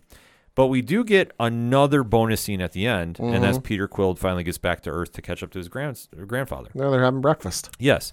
And he keeps getting told about there's somebody at the house that won't mow the lawn. And there's a lot of speculation about who that could be, but we do know that we might get an answer to it sooner than later because at the end of this movie, it does say the legendary Star-Lord will be back. So a lot of speculation going on with that character. I don't know who it is. Well, I just think that little thing at the end of the legendary Star-Lord will return is like, we're not done seeing, they have plans for the character to show up again, whether it's in, my guess would be one of the upcoming Avenger movies, because I don't think he's going to show up for Secret Invasion. That'd be kind of wild if he does, but I would imagine that like now he's on Earth. The battle, I think, for the upcoming Avenger movies are going to primarily take place on Earth. So it's going to leave him available to be there for the fight and not have to go through shenanigans to get him there. I wouldn't doubt it's a Disney Plus show, much like the Christmas special, which I do like. They did plant an Easter egg in the paper that Jason... Yes, the Kevin Bacon story. Yeah, the fact that his grandfather was reading the paper and Kevin Bacon explains all about the Christmas special. The alien abduction. So, I mean, that was a nice little Easter egg there. But like I say, the big speculation is what we're going to see out of this. I think it's going to be a Disney Plus show. I wouldn't doubt that it's an introduction for a hero, whether it's Blue Marvel, whether it's Nova. There's a lot of ways they can go with it. And there has been a Star-Lord series that they could borrow from as well. But the thing with that is it does tie into Kitty Pryde. Okay. So obviously I don't think they're going to do anything with mutants until they're established. I don't think it's going to be involved in that. So I don't know what we're going to see, but I would expect it's a one-shot to introduce somebody else. And I know the Nova name has been thrown around quite some time. It could be that. It could, like I say, there's the possibilities are endless, but to close out with, it ended things with a lot of possibilities, but it more or less ended things the way it needed to end. Mm-hmm. There's no way this movie didn't hit all the marks that it needed to, and it was literally the love letter to James Gunn, or from James Gunn and the cast that became superstars from this franchise, saying thank you to fans. Mm-hmm. Was it the emotional roller coaster we all thought it was? At times, but not enough to really say it was a, just an experience. It's a great movie, though, like I say. Good, great, however you want to define it. But I think for what it needed to do, it established it as a one-shot film to say goodbye. Mm-hmm. And you know what? I'm more than happy with that. Yeah. Final thoughts on the film, Pad? Great movie. Well, it was an okay movie, for what it was. It was a nice goodbye from James Gunn and what have you. And it did what it needed to. It stands up on its own, and it's a good watch. But like I said, it didn't blow me away. No, like I say, it was just too long, and they could have taken a few points out and maybe added something else in. Maybe another cameo. I figured we would see Michael Rooker's Yondu in longer than we saw him in this. That was a blink and you miss it. Yeah, I figured we would do something like that. Mm-hmm. But for what it needed to do, it got the job done, and there's a lot of buzz coming from this film, and it's a great way to say goodbye to these characters that have become part of our pop culture lives. That said, hit us up on that hashtag ODPHpod, Guardians of the Galaxy Volume 3. Your thoughts, we want to hear them. We're going to take a quick break. We'll be right back. Together, we can make a difference. That's been the sign-off for everything Livestream for the Cure related ever since the event began back in 2017. Hello everyone, my name is Nick, and I am the host of the Livestream for the Cure, an annual charity event to raise money for the Cancer Research Institute for immunotherapy research for a world immune to cancer. And over the past 6 years, we've made that difference together. Amazing listeners, amazing viewers, amazing podcast partners and content creators all coming together, and we've raised over $70,000. But this year, we're going to make our biggest difference to date, and we're going to raise $25,000 for the Cancer Research Institute. Tune into the event at twitch.tv/livestreamforthecure starting May 18th, as we're joined again by podcast partners and content creators from around the world to help the Cancer Research Institute crush cancer. Together, we will make a difference. Coming back for the final segment on this edition of the ODPH podcast. Pad, what you got? Got a couple things to talk about. The first of which, excuse me, is there was some interesting Disney and Hulu news that came out today right before we recorded. So reading from an article on Variety.com, it says, quote, the headline says, quote, Disney Plus to add Hulu content in one app experience later in 2023. The article goes on to say, quote, Disney is pulling Hulu tighter into the mouse house. On Disney's earnings call Wednesday, CEO Bob Iger said the company will soon launch a one-app experience in the U.S. that incorporates Hulu content into Disney+. The new combined offering will launch by the end of 2023. Available to customers who subscribe to both streaming services, he said, quote, while we will continue to offer Disney+, Hulu, and ESPN Plus as standalone options, this is a logical progression of our direct-to-consumer offerings that will provide greater opportunities for advertisers while giving bundle subscribers access to more robust and streamlined content, resulting in greater audience engagement and ultimately leading to a more unified streaming experience, Iger said. Iger also said that Disney intends to raise the price of the regular ad-free Disney Plus tier, currently $10.99 a month, on a standalone basis, and moderately increase the price of the ad-supported plan, currently at $7.99 a month. The company's announcement to more tightly weave Hulu into Disney Plus is a sign that Disney intends to retain its ownership of Hulu. Iger on the earnings call said, quote, It has not really been fully determined what will happen with Hulu, but he said that it's clear that the content on Disney Plus combined with general entertainment content is a very strong proposition. So where we are headed is for one experience with general entertainment content on Disney Plus, he said, declining to say how the negotiations for Hulu will turn out. Starting in January 2024, Disney can require Comcast to sell its 33% stake in Hulu, and Comcast can force the sale. Iger has said Disney is evaluating all options. The streaming landscape, quote, is very, very tricky right now. And before we can make any big decisions about our level of investment, our commitment to that business, we want to understand where it could go, Iger said at an investor conference in March. Under the terms of the Disney-Comcast deal for Hulu, the guaranteed floor value of Hulu is $27.5 billion. Wow. Meaning Comcast's stake is worth a minimum of about $9.2 billion. Disney already offers a pre-discounted bundle of Disney Plus and Hulu with ads for $9.99 per month, but customers must use separate apps to stream each one.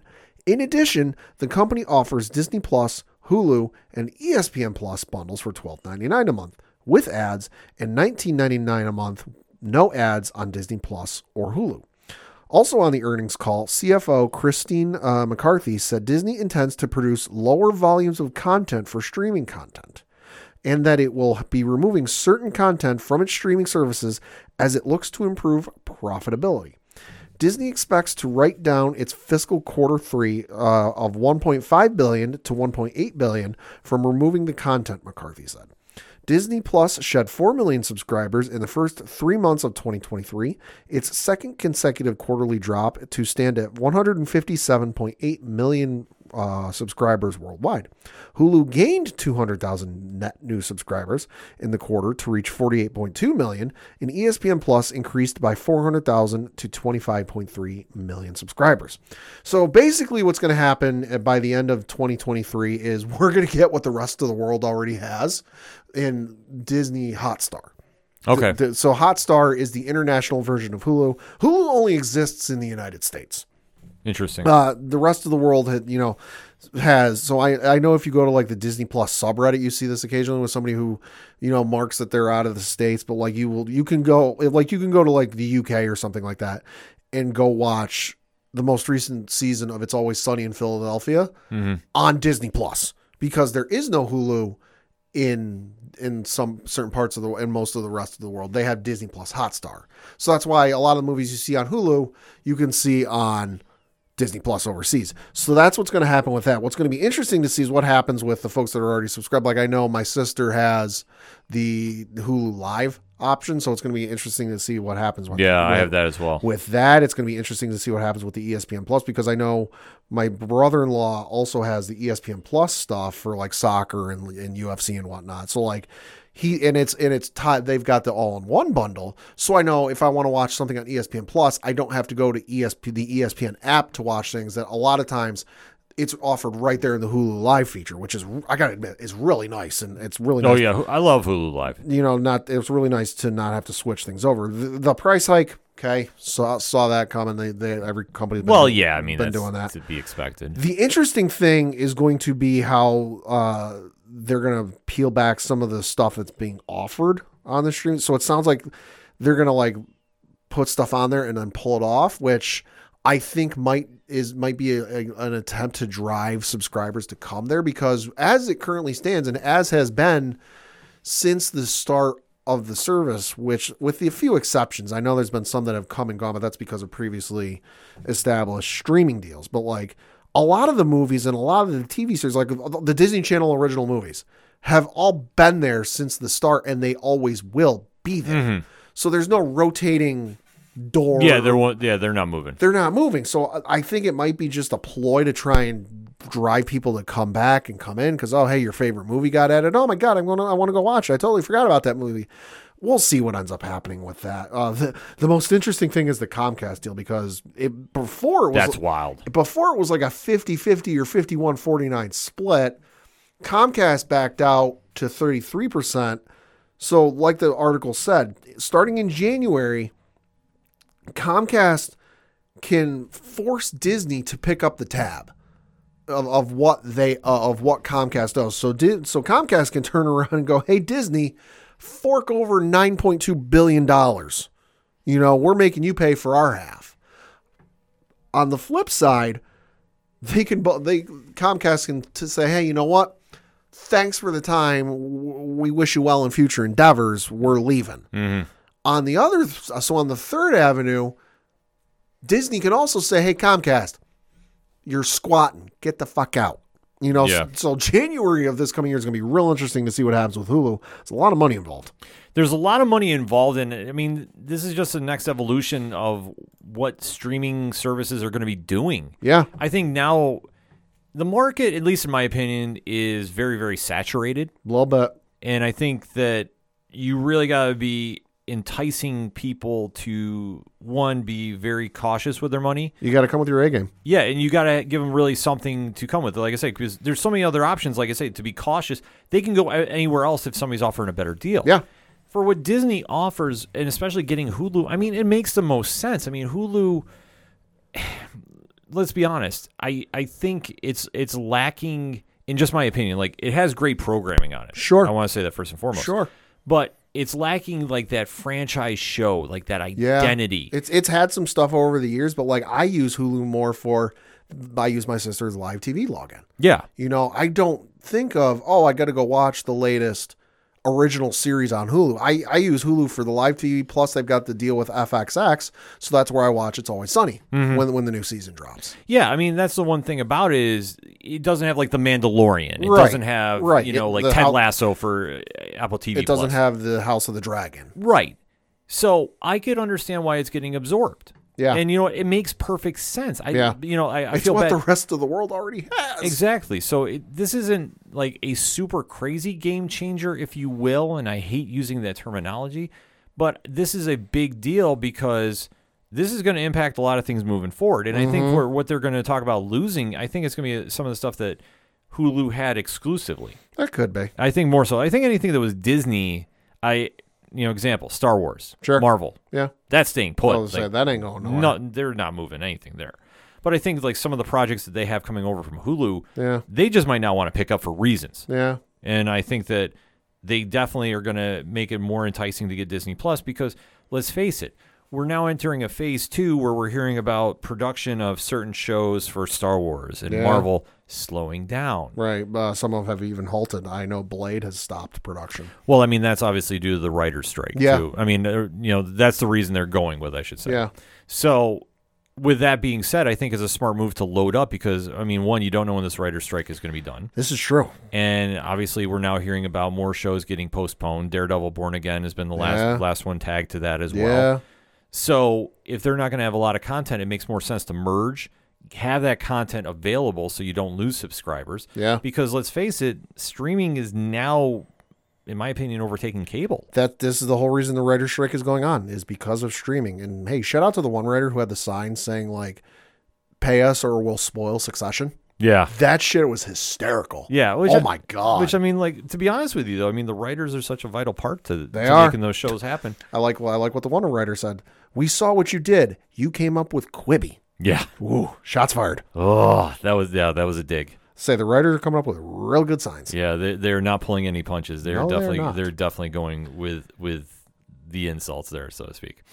Switch. Well, you were going to say no, but I think though this makes perfect sense to go with, and I think that to see how this is going to play out. I think it's going to be an unfortunate thing seeing Hulu go because when you have that, somebody's losing jobs. Yeah. And that's the downside that nobody likes to talk about, but it's the evolution of the business, unfortunately, and this will be a new thing for the Disney regime. Like I said, with Bob Iger coming back, change was coming. We just wasn't sure what. Yeah. So now we're going to see it firsthand when it comes to streaming. Just one request: when this new service bundle deal, whatever you want to call it, comes out. Hi, if anyone in Disney is listening, they do listen. I do know. I don't want to blow up some people's spot, but yes. Anyone closely linked to Bob Iger? Can you put the little bug in his ear? Don't do what Warner Brothers Discovery is doing, because Max is coming out out in a couple of weeks here as we record, I believe on the 23rd. Yeah, 2 weeks. It's not Discovery Plus is turning into Max, and you're going to, if you have Discovery Plus downloaded on your phone, tablet or smart TV, you'll just have to update and you'll sign in that way, or vice versa with HBO Max, that it's going to turn into Max and you'll just have to sign in again. No, they're coming out with a whole new app that you'll have to download on your smartphone, your tablet, your smart TV, whatever else. Disney, Bob Iger, don't do that. Yeah. That's a fucking pain in the ass and I hate it. Just, you have the ability to update your app and it pushes itself out to the TVs and the tablets and the smartphones and what have you. You know that it's the visual change and you can do everything behind the scenes. Do it that way, please. It's just a pain in the ass. They'll be smart about it. I mean, let's face it. When Disney does something, they usually nail it right the first time. Yeah. So, sticking to some streaming news, we got some news about the upcoming season 4 of Jack Ryan. Well, Tom Clancy's Jack Ryan on Amazon Prime. And that is, this upcoming season is going to be the final season for Tom Clancy's Jack Ryan. So reading from an article on Variety.com, it says, quote, "It's the end of the road for Jack Ryan. Prime Video has slated the premiere date for the 4th and final season of Tom Clancy's Jack Ryan. The espionage action series, which stars John Krasinski as the CIA spy, will premiere the first 2 episodes of its final season on June 30th. 2 episodes will be released weekly thereafter, with the finale of the 6-episode season debuting on Prime Video on July 14th. The new episodes of Jack Ryan come to the streamer only 6 months after the 3rd season debuted in December. Prime Video debuted all 8 episodes of Season 3 simultaneously over the winter, but has shifted to a weekly release structure for the final season. The series was renewed for a 4th season prior to airing episodes of its 3rd. Tom Clancy's Jack Ryan now finds Krasinski's secret agent man acting as the CIA's deputy director on a mission to investigate drug cartels, terrorist organizations, and a domestic conspiracy. The series also stars Wendell Pierce, Michael Kelly, and Betty Gabriel, with Abby Cornish returning as well. Jack Ryan newcomers Michael Pena and Luis Ozwa join the ensemble for the final season. Close quote. So, understandable. I had heard rumblings that like it was going to end after season 3 and that they were going to introduce Michael Pena and it was going to spin off into a spin-off series or something like that, but then it didn't happen. So I'm like, oh, I guess that got nixed. But Michael Pena coming this season, so we'll see if that rumor I'd heard ends up coming true. Not saying I know anything, just I was curious when season 3 was going to come out because I hadn't heard anything, and then I read a rumor that season 3 was going to introduce Michael Pena and the season was going to end with the show was going to end with that season. It was going to be a spin-off show. So we'll see if that happens. If you have not seen Jack Ryan, fantastic show. First 3 seasons are incredible. Some high-octane drama, I will say. And John Krasinski, you don't think he can pull off the super serious James Bond CIA spy type, given he's most known for being in The Office. Mm-hmm. He pulls it off pretty damn well. Well, he's ending the show now because he was going to be Reed Richards. I was waiting for allegedly. I was waiting for somebody to make that rumor. Yeah, I'll start that rumor. Why not? No, the show is pretty solid. I haven't watched it in full. I've been meaning to, but my schedule is just. I understand. So, but everything I've heard about is good, and like I said, from what I've seen about it, Krasinski is doing his thing. So, yeah, I wouldn't doubt though. It spirals into him doing something else in the same genre. Maybe. So for my one shots. I know we said last week we're going to talk Star Wars Visions. I know we said we're going to talk Superman and Lois. Much like Jeff Goldblum, life finds a way. Yes. And we knew we went a little overtime with the Guardians. So guess what, folks? We're going to do those next week on the show. Mm-hmm. But in the meantime, Pat, we can do some spoiler-free statements. Yes. So let's do one, Star Wars Visions. Star Wars Visions has been good. I like the mix-up. Because if you haven't seen the first season was all Japanese animation studios. This season, it's been a blend. It's been a mix. There was one from an animation studio in India. I know there was one from the creators of Wallace and Gromit over in the United Kingdom. And then I know there was one done from an animation studio in France, among others. Fantastic. Haven't finished the whole series yet. I believe I got only 1 or 2 more episodes yet. If you've seen it, I believe it's the 6th episode. It's the Spy Dancer. I forget what the exact title is of the episode. That one has been my favorite one thus far. I like the mix up though. It's been a lot of fun stories that kind of look at all aspects of the Star Wars universe. And if you are not a Star Wars fan, I highly recommend this series because you don't need to be a Star Wars aficionado like myself to appreciate this show. This show does not take place in canon. It does not take place in any point in the timeline. So you don't have to sit there with, a Charlie Kelly, Always Sunny in Philadelphia, like graph chart behind you trying to figure out where everything ties in. It's its own separate thing. It just simply borrows the universe to tell some stories, and you can sit back and watch and enjoy a good story from some folks you might not think of doing a Star Wars story. It's been an interesting experience. I have got a lot of mixed emotions about it. Sure. Mostly positive though. Yeah. I will say, because I always think it's very cool when shows like this take a franchise that's well established and try doing something different. Yeah. Sometimes it hits, sometimes it doesn't. And I think for what this show is trying to do, I just applaud it because I like seeing different things. Yes. I like seeing change. Yes. I don't need everything to be cookie cutter. Mm-hmm. I think I've been very vocal on this show throughout the 6 years we've been doing this, that I want to see something new and give me something new. Yeah. And I definitely have to say, I agree with Pat about the one episode. Mm-hmm. I'm not going to spoil that because I want to deep dive into that next week. But I'm going to say this. If you haven't checked the show out and you're mildly interested in Star Wars, definitely go check it out. If you are into Star Wars, I know that you're being a little more specific about things. Mm-hmm. So that said, you got to just keep it in context. It is what it is. It's a new vision of a galaxy far, far away. I will say there has been some stuff in both seasons that I would like to see. And because that's the thing with Star Wars.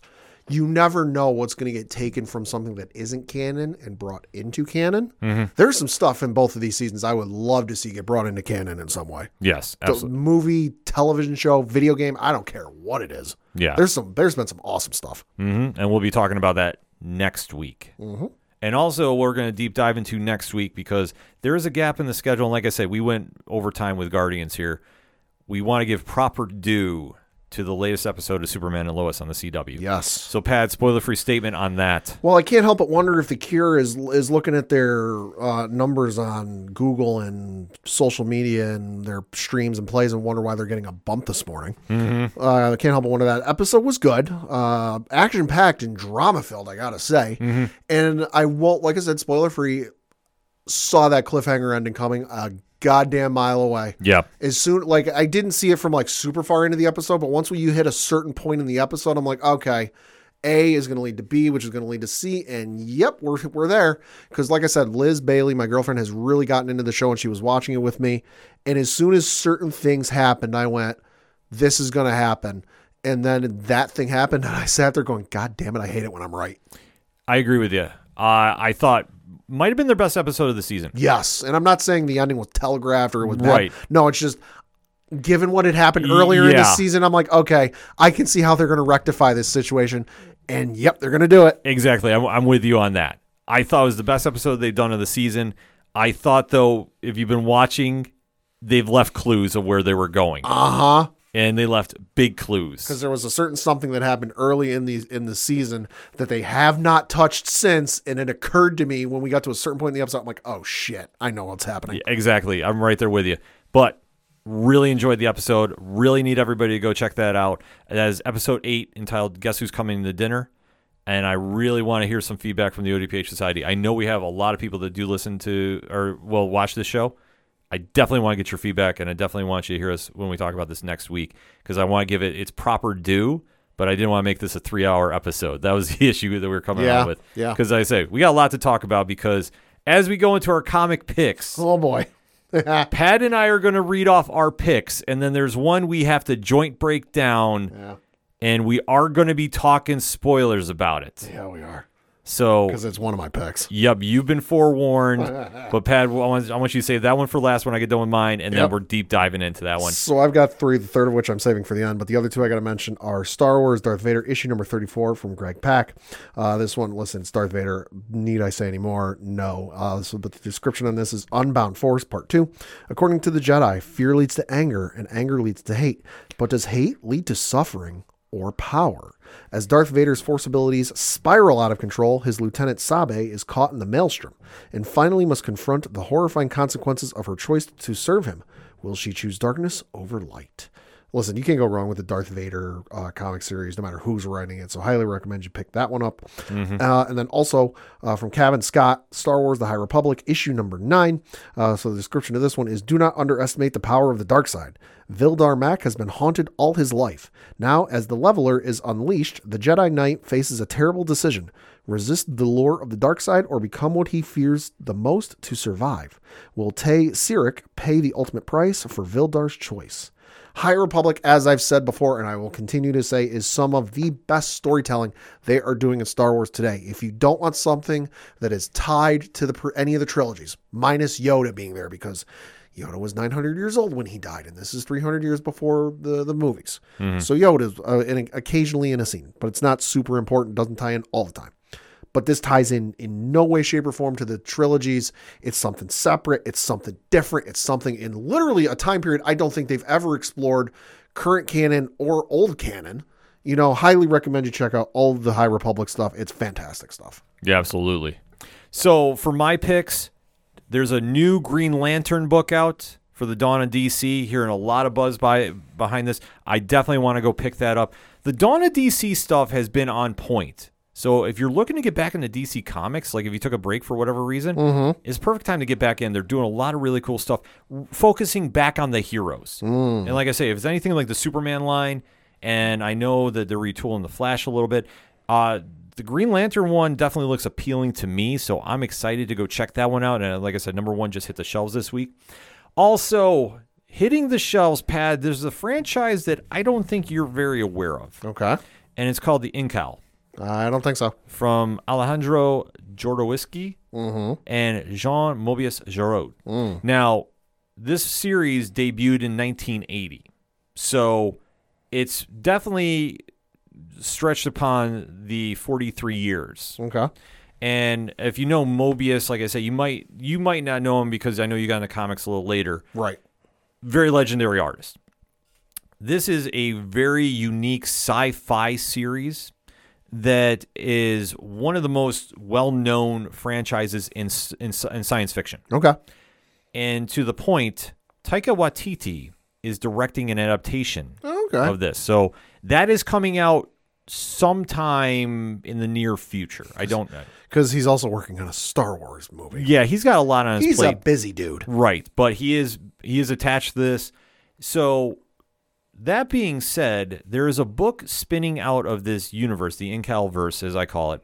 Incal Dying Star. It's coming off the Humanoids imprint. And this one has a couple of creators that we've talked about on the show before.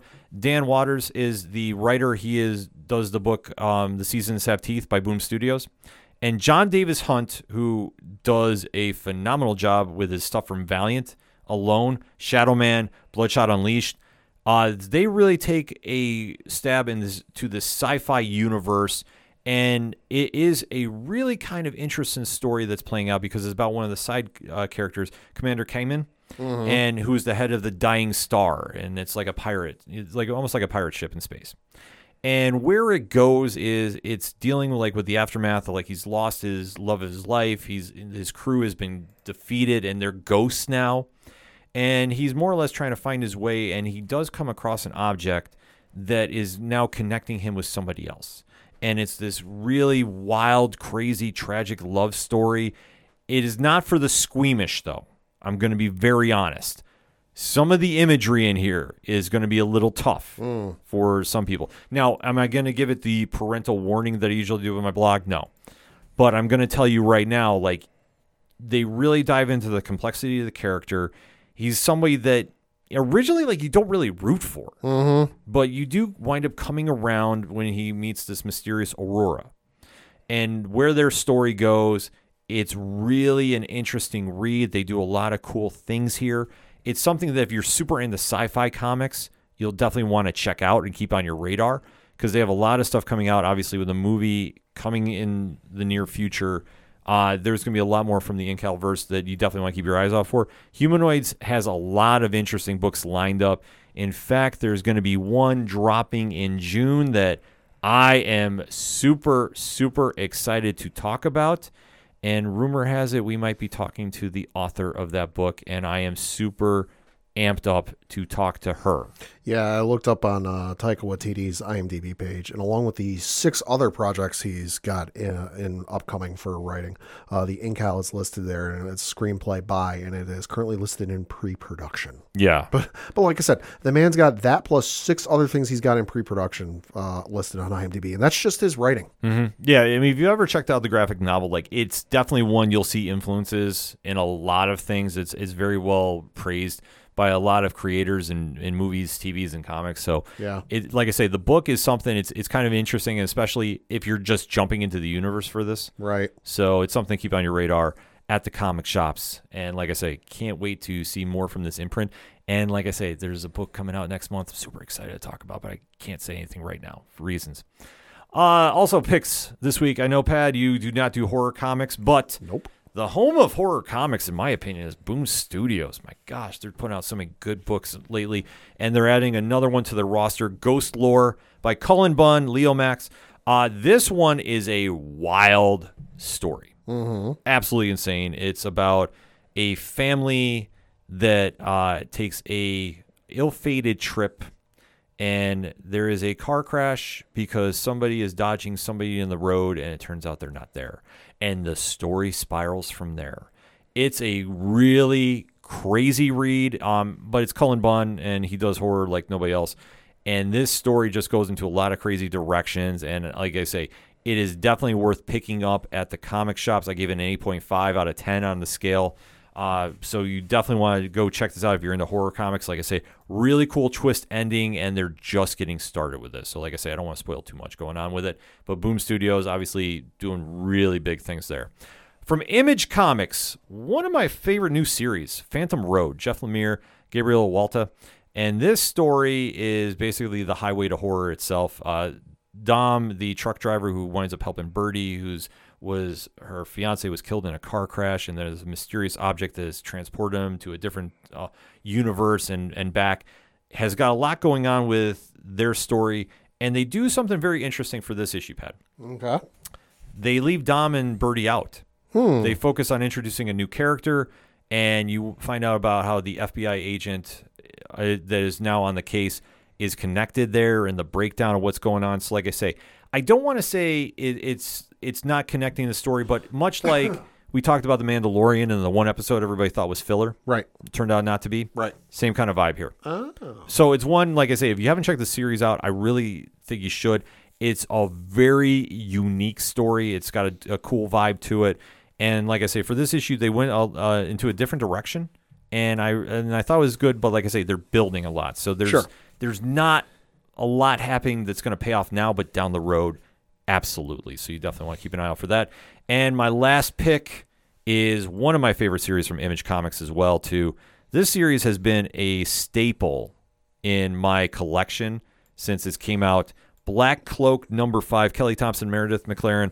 The sci-fi murder mystery going on here has been absolutely incredible each and every time out.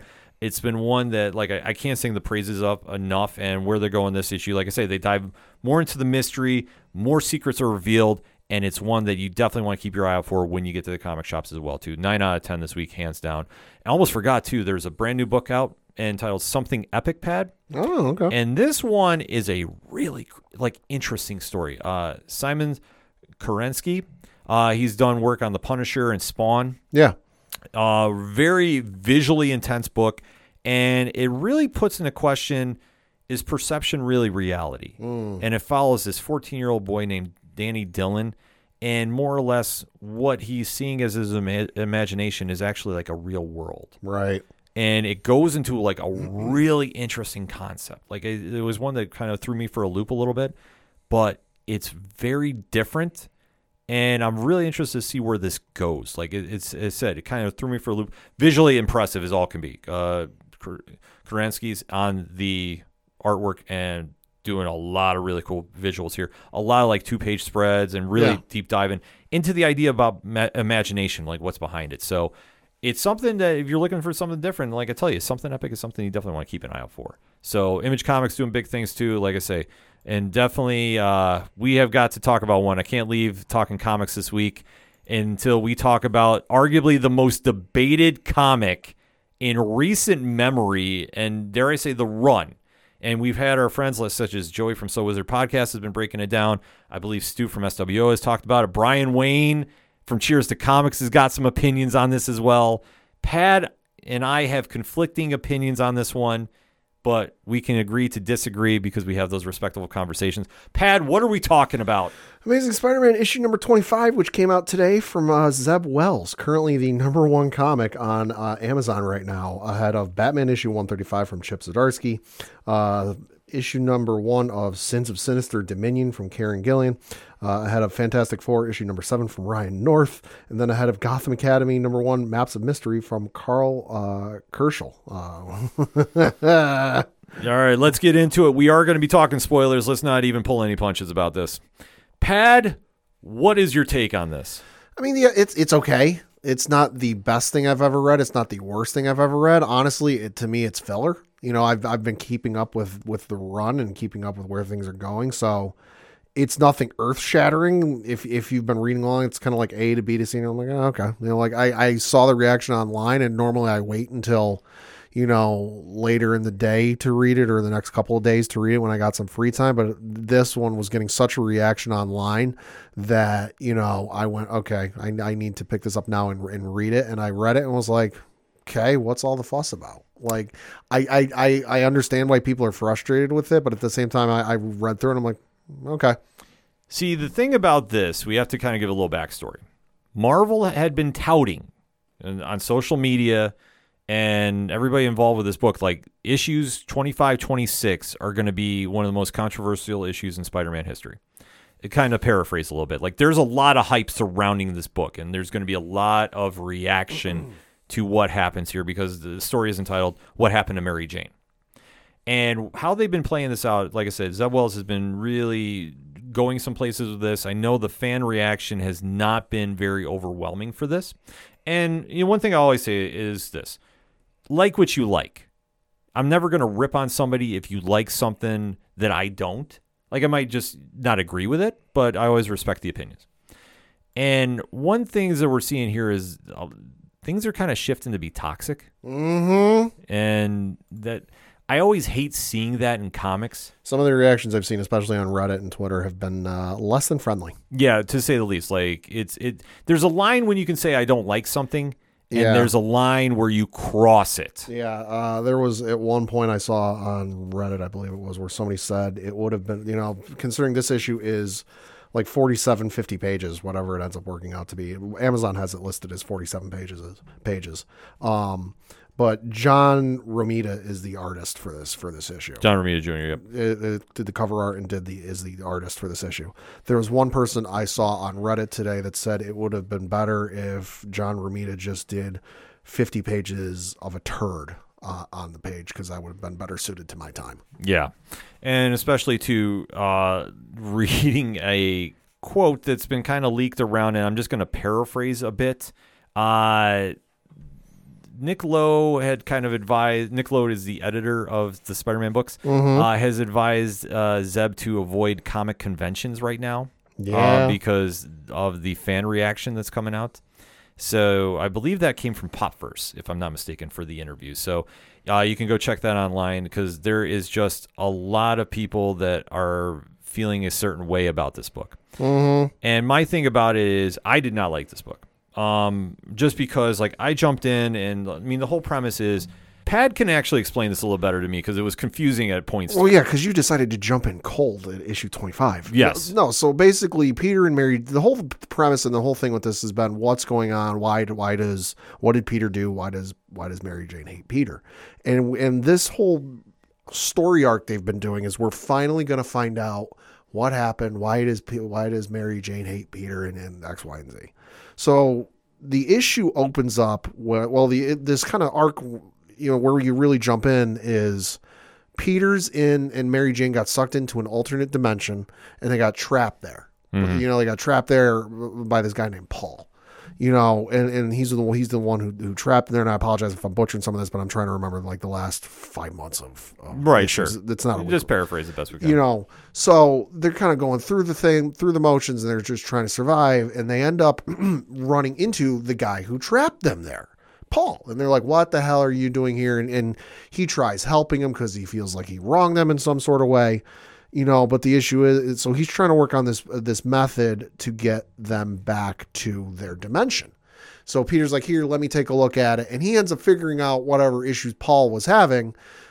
The only issue is this device he creates can only let one person through. Mm-hmm. So Peter's idea is he wants to send Mary Jane back to their Earth, notify the Fantastic Four, because Ken, who's the smartest person usually in the Marvel Comics universe? Reed Richards. Who's the one guy in this instance you would want to call for help in this instance? Reed Richards. So that's his whole plan. The issue being is this Mayan deity comes showing up, wrecking the goddamn house, and wants to kill Spider-Man because I need to sacrifice Spider-Man for this ritual, this world-ending ritual, whatever it is.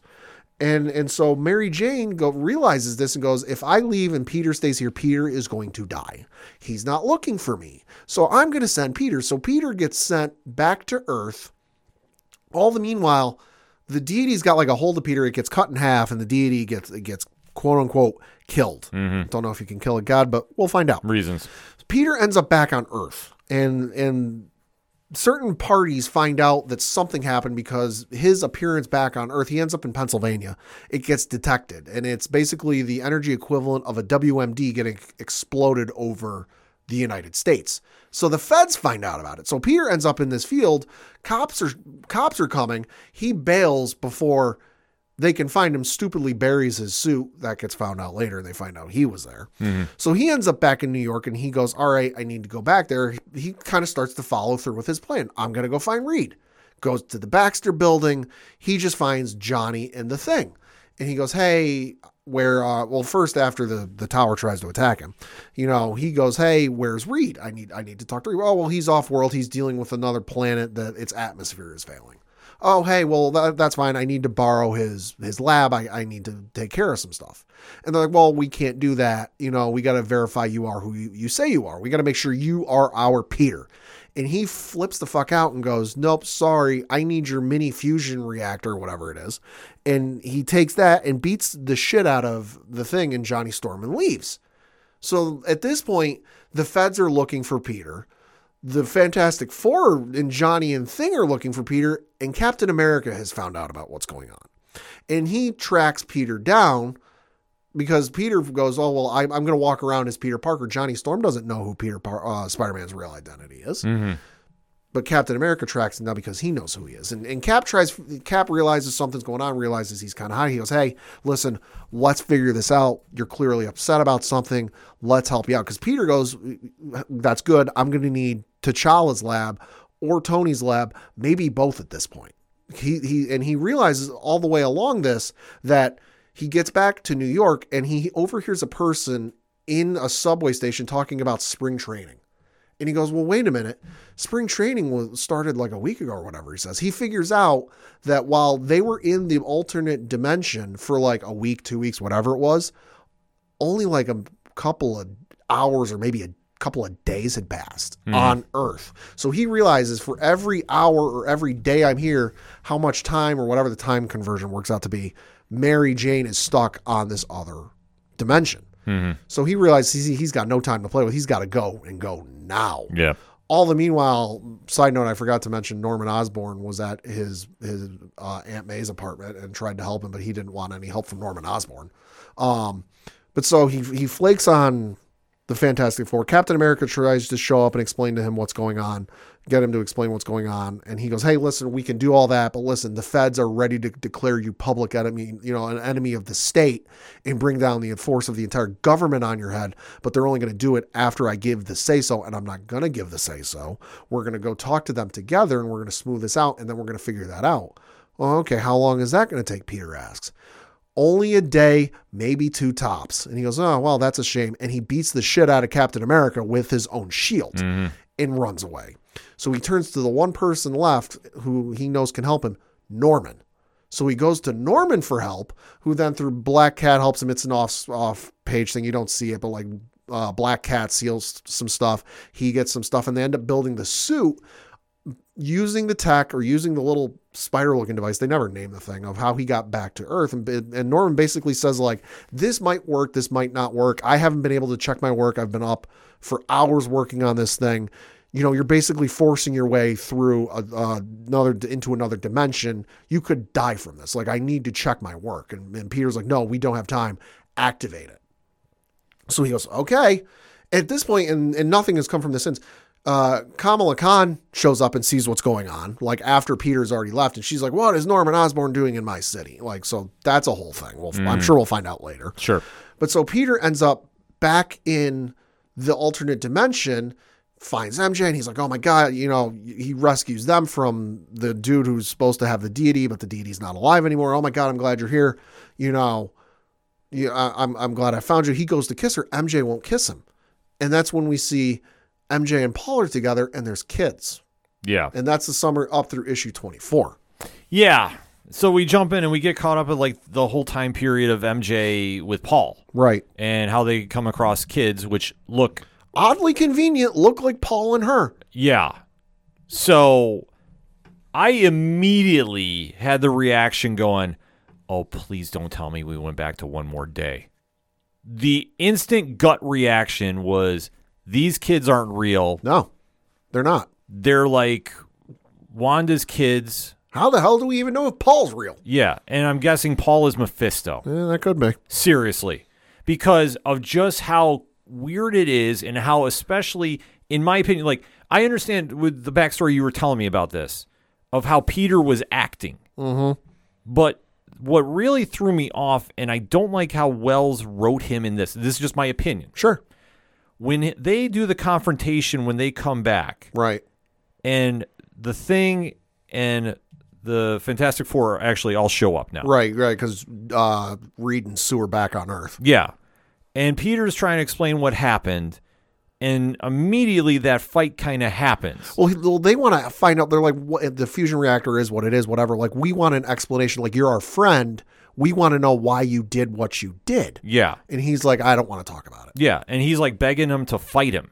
Like, that was the thing that threw me off, is like, okay, now you're acting really weird in the sense, like, you want somebody to hit you. Well, he's being emotional. Right, he's being emotional, but still, it's just how awkward it flipped on like that. Yeah. That's why I was like kind of. Well, you got to remember too, though, and this isn't me like justifying it, but like, you got to remember a month has passed. Mm-hmm. It's like a quick blink and you miss it sequence, but like when they go from the alternate dimension and then they're in the hospital and it's Paul getting checked on by the doctor, mm-hmm. And he mentions like, oh, you'll be finding like a full recovery. And then the doctor's talking to MJ about how, oh, there's no records on him. We don't know who this guy is. Yeah. It's mentioned that like a month has gone by, I think, since they came back. Yeah. Which, like I say, it played into just how erratic his behavior was. Right. And I'm just going, I am fearing that they're going to do something weird mm-hmm.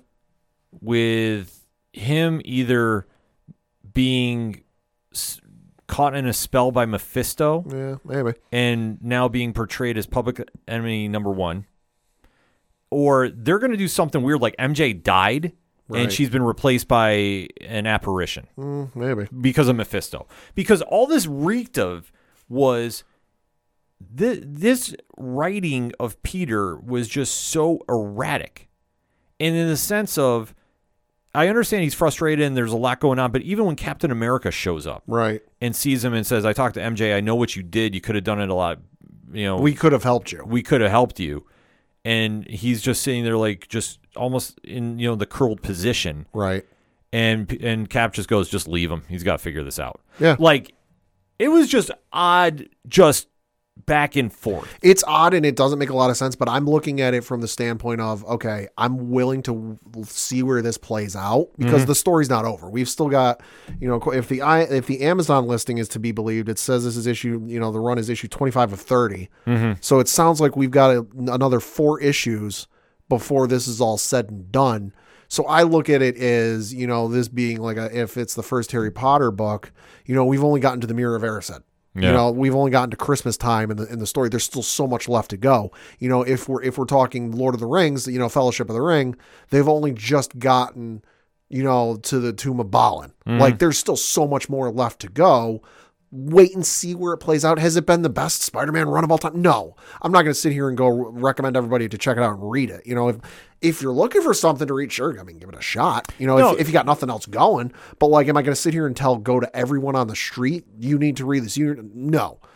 But like I said, it's not over yet. So I'm willing to sit here and go, all right, let's see where this goes before I sit here and start shitting all over it. Well, the thing about it is, I've just seen enough, like with this issue, like I'm going, okay, I am going to pick up the next issue because I want to see what this big controversy is.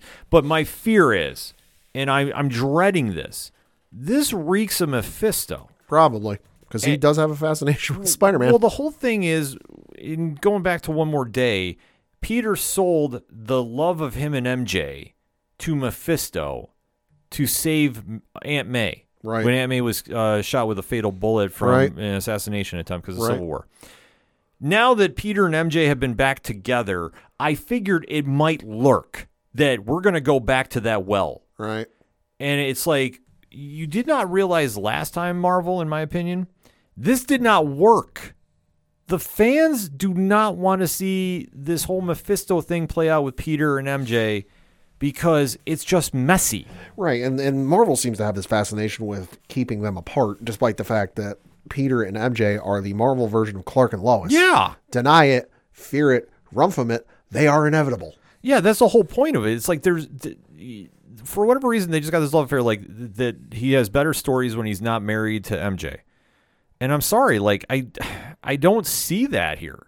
I never have seen that. The whole thing about Spider-Man, like, yeah, he was a bachelor in the 70s and run, in that run. Sure. When it was Gwen and MJ and all that nonsense. Sure, but, like, listen, you can only do the Archie, Betty, Veronica for so long. Yeah.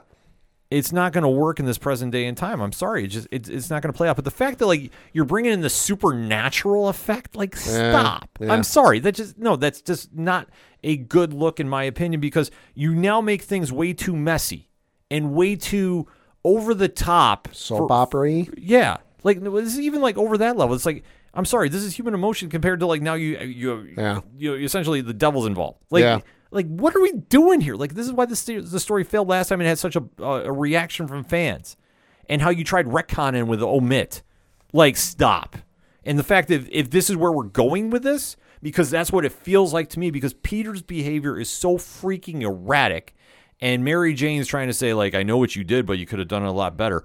Well, what did he do? And that's the big question, because she was lost in the timeline for 4 years. That's something out of his hands. Right. So unless he did something crazy, like either one was framed for killing Paul, right, or doing something on that level that Mephisto was behind, or some reason behind, it's just not pairing up to the behavior of him. Like, he's always been a self-loather and no questions asked. Mm-hmm. But this has been, like, over the top, and the fact that, like, honest to God, this felt like Local Man to me, like the series from Image, which is a fantastic story. Like, I'm not making fun of that, but the whole premise of that is a hero was kicked off a team for something he did, and nobody is talking about it. So it's like, okay, are we doing the same vein here? Then why does MJ hate you that much? And I'm guessing it's because it was exposed that the Mephisto was involved, took back the love that she had, their love, and took the kids with him. And that would be something she would hate, because she's always, like I say, I could get into this damn thing, but I'm just, like I say, we'll definitely be talking about 26 when that comes out. End of the month, I believe it comes out May 31st. Okay. Well, we'll definitely talk about it. But like I say, for the reaction the fans are giving, though, like, listen, you can have a passionate response like I do. Oh, yeah. But did you ever hear me at one time say, I don't want to see Zeb Wells, I'll punch him in the face, or any nonsense like that? This is character assassination. This is the word. Peter needs to be with MJ. He needs to have those first good experiences with MJ. Jesus Christ. To quote a great line, we're talking about fictional characters. Yeah, right. You can like the issue. You can not like the issue. You can be neutral on the issue until the story finishes. But, like, just some of the takes. Jesus Christ, step out and get some air. Yeah, like, seriously, the fact that it's crossing the line. Open a window. Yeah.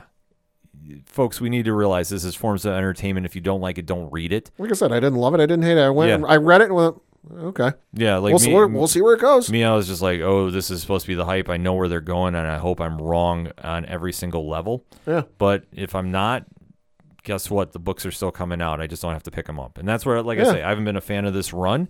It's just me personally. I just don't like it.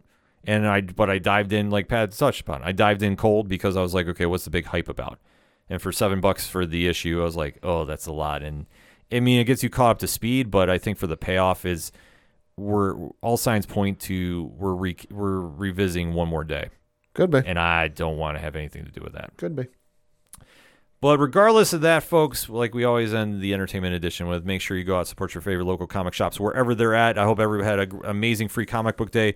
Thank you to Pat for hooking me up with some issues. By the time I got to my local comic shop, they had a very successful day, and they were pretty well cleaned out. I don't go to Sangreon, which is one of our local comic establishments every year just because work or life get in the way. But I was able to make it this year. And for the couple times I've gone, this was the longest line I think I've ever seen them have. Yeah. Which was insane. Which is awesome to see. The pictures were online, too. The cosplay was on point. Shout out to Justin, incredible cosplay. Crisis cosplay. Dude, the Mecha Godzilla that was there. The photos online do not do that thing justice. Yeah. Holy shit, that thing in person. They're on Facebook, folks, so if you need that direction, we can definitely hook that up to you, and we'll send you off that link. Maybe we'll be able to share that page on our Facebook page. But, Pat, if people want to find out, where do they go? ODPHpodcast.com. For anything and everything that is the ODPH, that's where you go, and we just have to say, for the one and only Padawan J. Thank you. I'm your host, Ken M. Thank you, as always, for listening to the ODPH podcast, better known as the Ocho Duro Parlay Hour. Let us know what you think of Amazing Spider-Man, folks. We definitely want to have that conversation with you, and we'll see you next time.